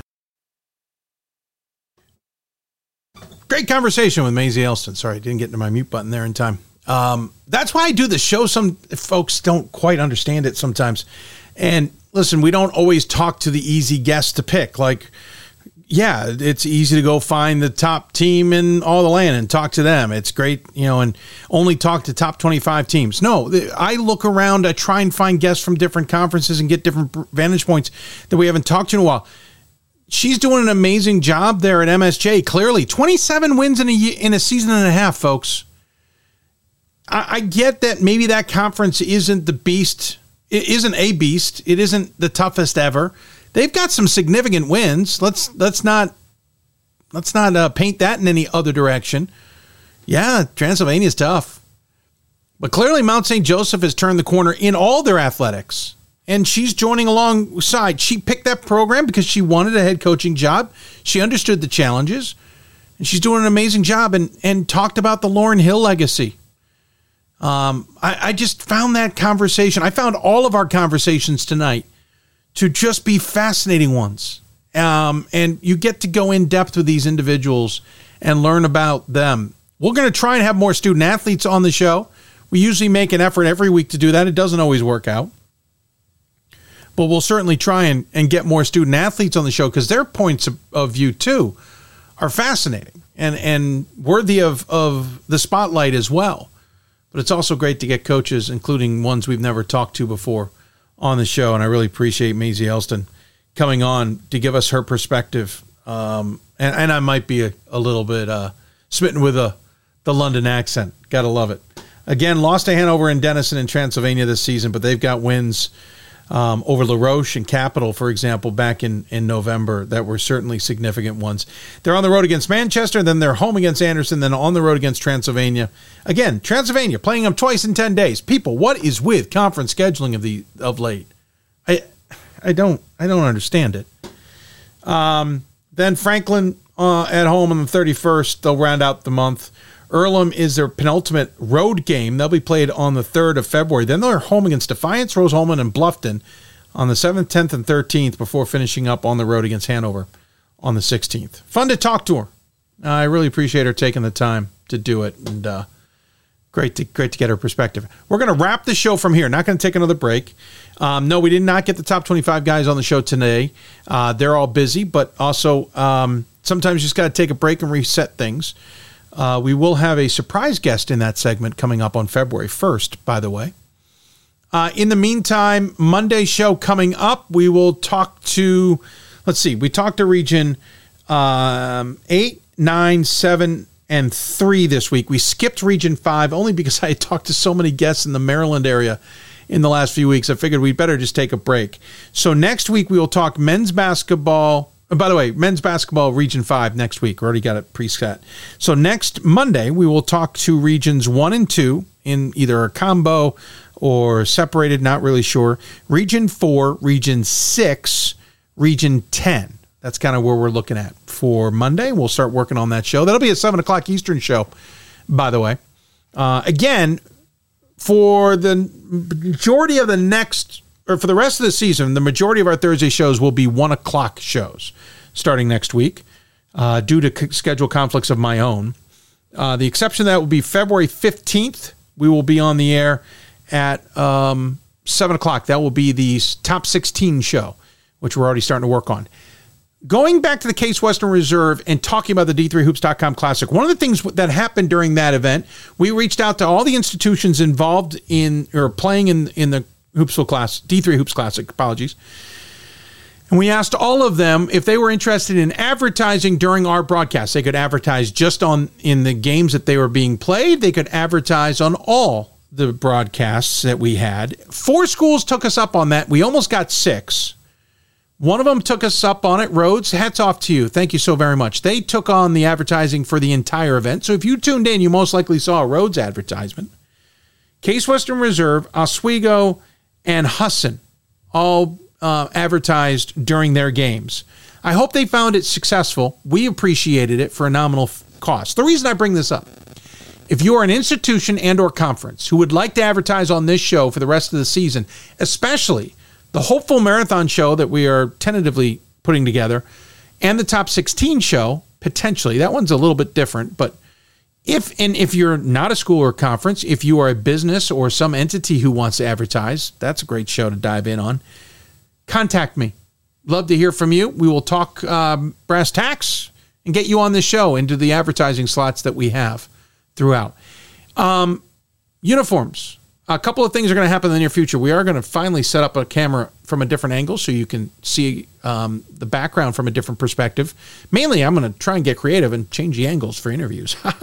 Anyway, if you have a jersey or want to send something to be put into the backdrop of the Hoopsville studio, please send it along. Contact me. I'll get you my address so that you can do just that, and we'll get some more uniforms. We're going to start trying to change these out. I have a few uniforms that the support system just fell apart and I didn't put it back together. I got to put it back together. We're going to start rotating the uniforms so you can see more of them. There are more to be seen. And there's also an empty desk that you saw a quick shot of. We're going to have to clean that up. So anyway, lots coming up on the Hoopsville. Monday shows are going to be at 7 o'clock. Thursday shows are going to be at 1 o'clock for the most part. Stay with us on social media. Of course, X/Twitter, Instagram, and Threads, along with YouTube. It's all D3 Hoopsville. And on Facebook, it's facebook.com/Hoopsville, just Hoopsville. We live simulcast on both entities, and it looked like we had quite a few people who enjoyed the show. We appreciate you taking the time. I'm going to take a quick look at men's and women's scores from around Division III tonight. Now, we didn't have a ton of games tonight. We don't normally. Clark got a win over Springfield 73-65. I'm telling you right now, Clark men's basketball is going to win this conference. They are got a game lead on WPI. Both teams are 14-3. They have a 4-game lead on Coast Guard, Salve Regina, and Babson, who are each 4-4 in conference play. Clark is a darn good basketball team. They continue to show that. Colby Sawyer and New England College are in overtime. And it looks like Colby Sawyer is probably going to win that, but it's not done yet. Mitchell beat Wesleyan. There's a surprise. Mitchell 95-79 over Wesleyan. Mitchell's now 5-11 on the season, 2-3. They've won 2 in a row. Wesleyan, in the meantime, has lost 2 in a row and 4 out of 6. I thought after winning 4 in a row and starting the season 8-2 that Wesleyan might be one to watch, but they have lost 4 of their last 6 and seem to be on the struggle bus just a little bit, those Cardinals. So that's a bit of a surprise that Mitchell got the win there. Wells got a win over Hilbert. Interesting. WPI just got past Wheaton, Mass. Babson just survived against Coast Guard. Albertus Magnus got past Connecticut College. Emerson over Salve Regina. Notre Dame of Maryland beat Cairn. I know Yeshiva and Immaculata are playing tonight. We noticed that earlier. Hardin Simmons and East Texas Baptist are playing. That's an interesting game. Otherwise, nothing shocking. On the women's side, just one top 25 team in play. Hardin Simmons got the easy win over East Texas Baptist, 80-59. ETBU is 6-11 this season. Blake Arbogast, the Howard Payne graduate, in his first season there, is struggling with a program that is reeling from the last few seasons, it would appear. 19-7 last year. Blake Arbogast was certainly in control there. I said first season. That's complete. I don't believe that's accurate, right? Am I mistaken? I don't think that's accurate. I don't remember when he started there. Double checking as we speak.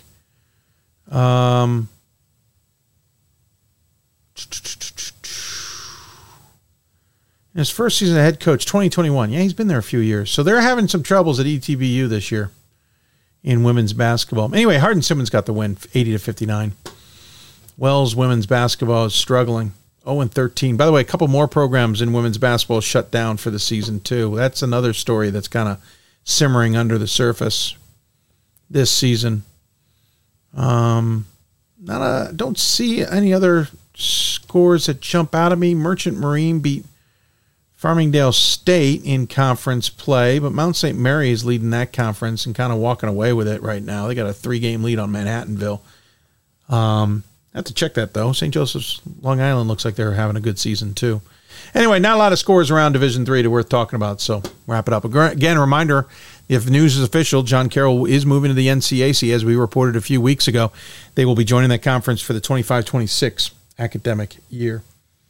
So there you go. That's a wrap on this show. Great conversations tonight. I hope you enjoyed them. Sorry for that glitch we had with Todd McGuinness to get things started. We've got that segment on the air, but thanks to Todd McGuinness at Case Western Reserve and Stefan Thompson at Hobart, along with, I'll get it right, Coach Waskow at Co. I have to think it through. And then, of course, Mount St. Joseph and their head coach, Madeline Elston. Real appreciate her time. It's not Madeline. I misspoke there, to say the least. Mount St. Joseph's head coach is Maisie Elston. Of course, also thanks to Kayla Waskow. Waskow. Jeez, I'll get it right someday. I really appreciate. Sorry about that, Coach. It's now in my head where I'm just doing flips and flops as to what it's supposed to sound like. Again, we'll be on the air Monday, 7 o'clock Eastern time. I'll have to fight off changes in my kids' schedules, but we'll get that put together nonetheless. And I appreciate you all tuning in. Hope you enjoyed the show. Thank you to the sports information directors and staff at Case Western Reserve, Hope Co. and Mount St. Joseph for their assistance as well tonight with the show, and everybody who helps us out with the program. I really appreciate it. Looking forward to another one, and it's going to be another great weekend of basketball, so tune in. Whether you can go to a game and check it out, or maybe several games, whether you can watch some games online, whatever the case may be, please check it out and have some fun and enjoy it. We're getting closer and closer to regional rankings, so we're going to start pivoting the conversations a little bit in that sense when we get some more information as to where teams line up and how things are shaking out and all of that. So that's coming. Just a matter of time as to when we kind of pivot, as it were, to that conversation. And with that, we'll give it a wrap. You've been watching Hoopsville, presented by D3 Hoops from the Hoopsville Studios. Thank you for taking the time to join us, because remember, if you talk Division III basketball, you've got to listen to Hoopsville. Thanks for taking the time, everybody. Hope you enjoyed the show. If you missed it, you can always watch it on demand, and I hope you enjoyed the podcast in the meantime. Have a great rest of your week. Enjoy on a great weekend of basketball in Division III.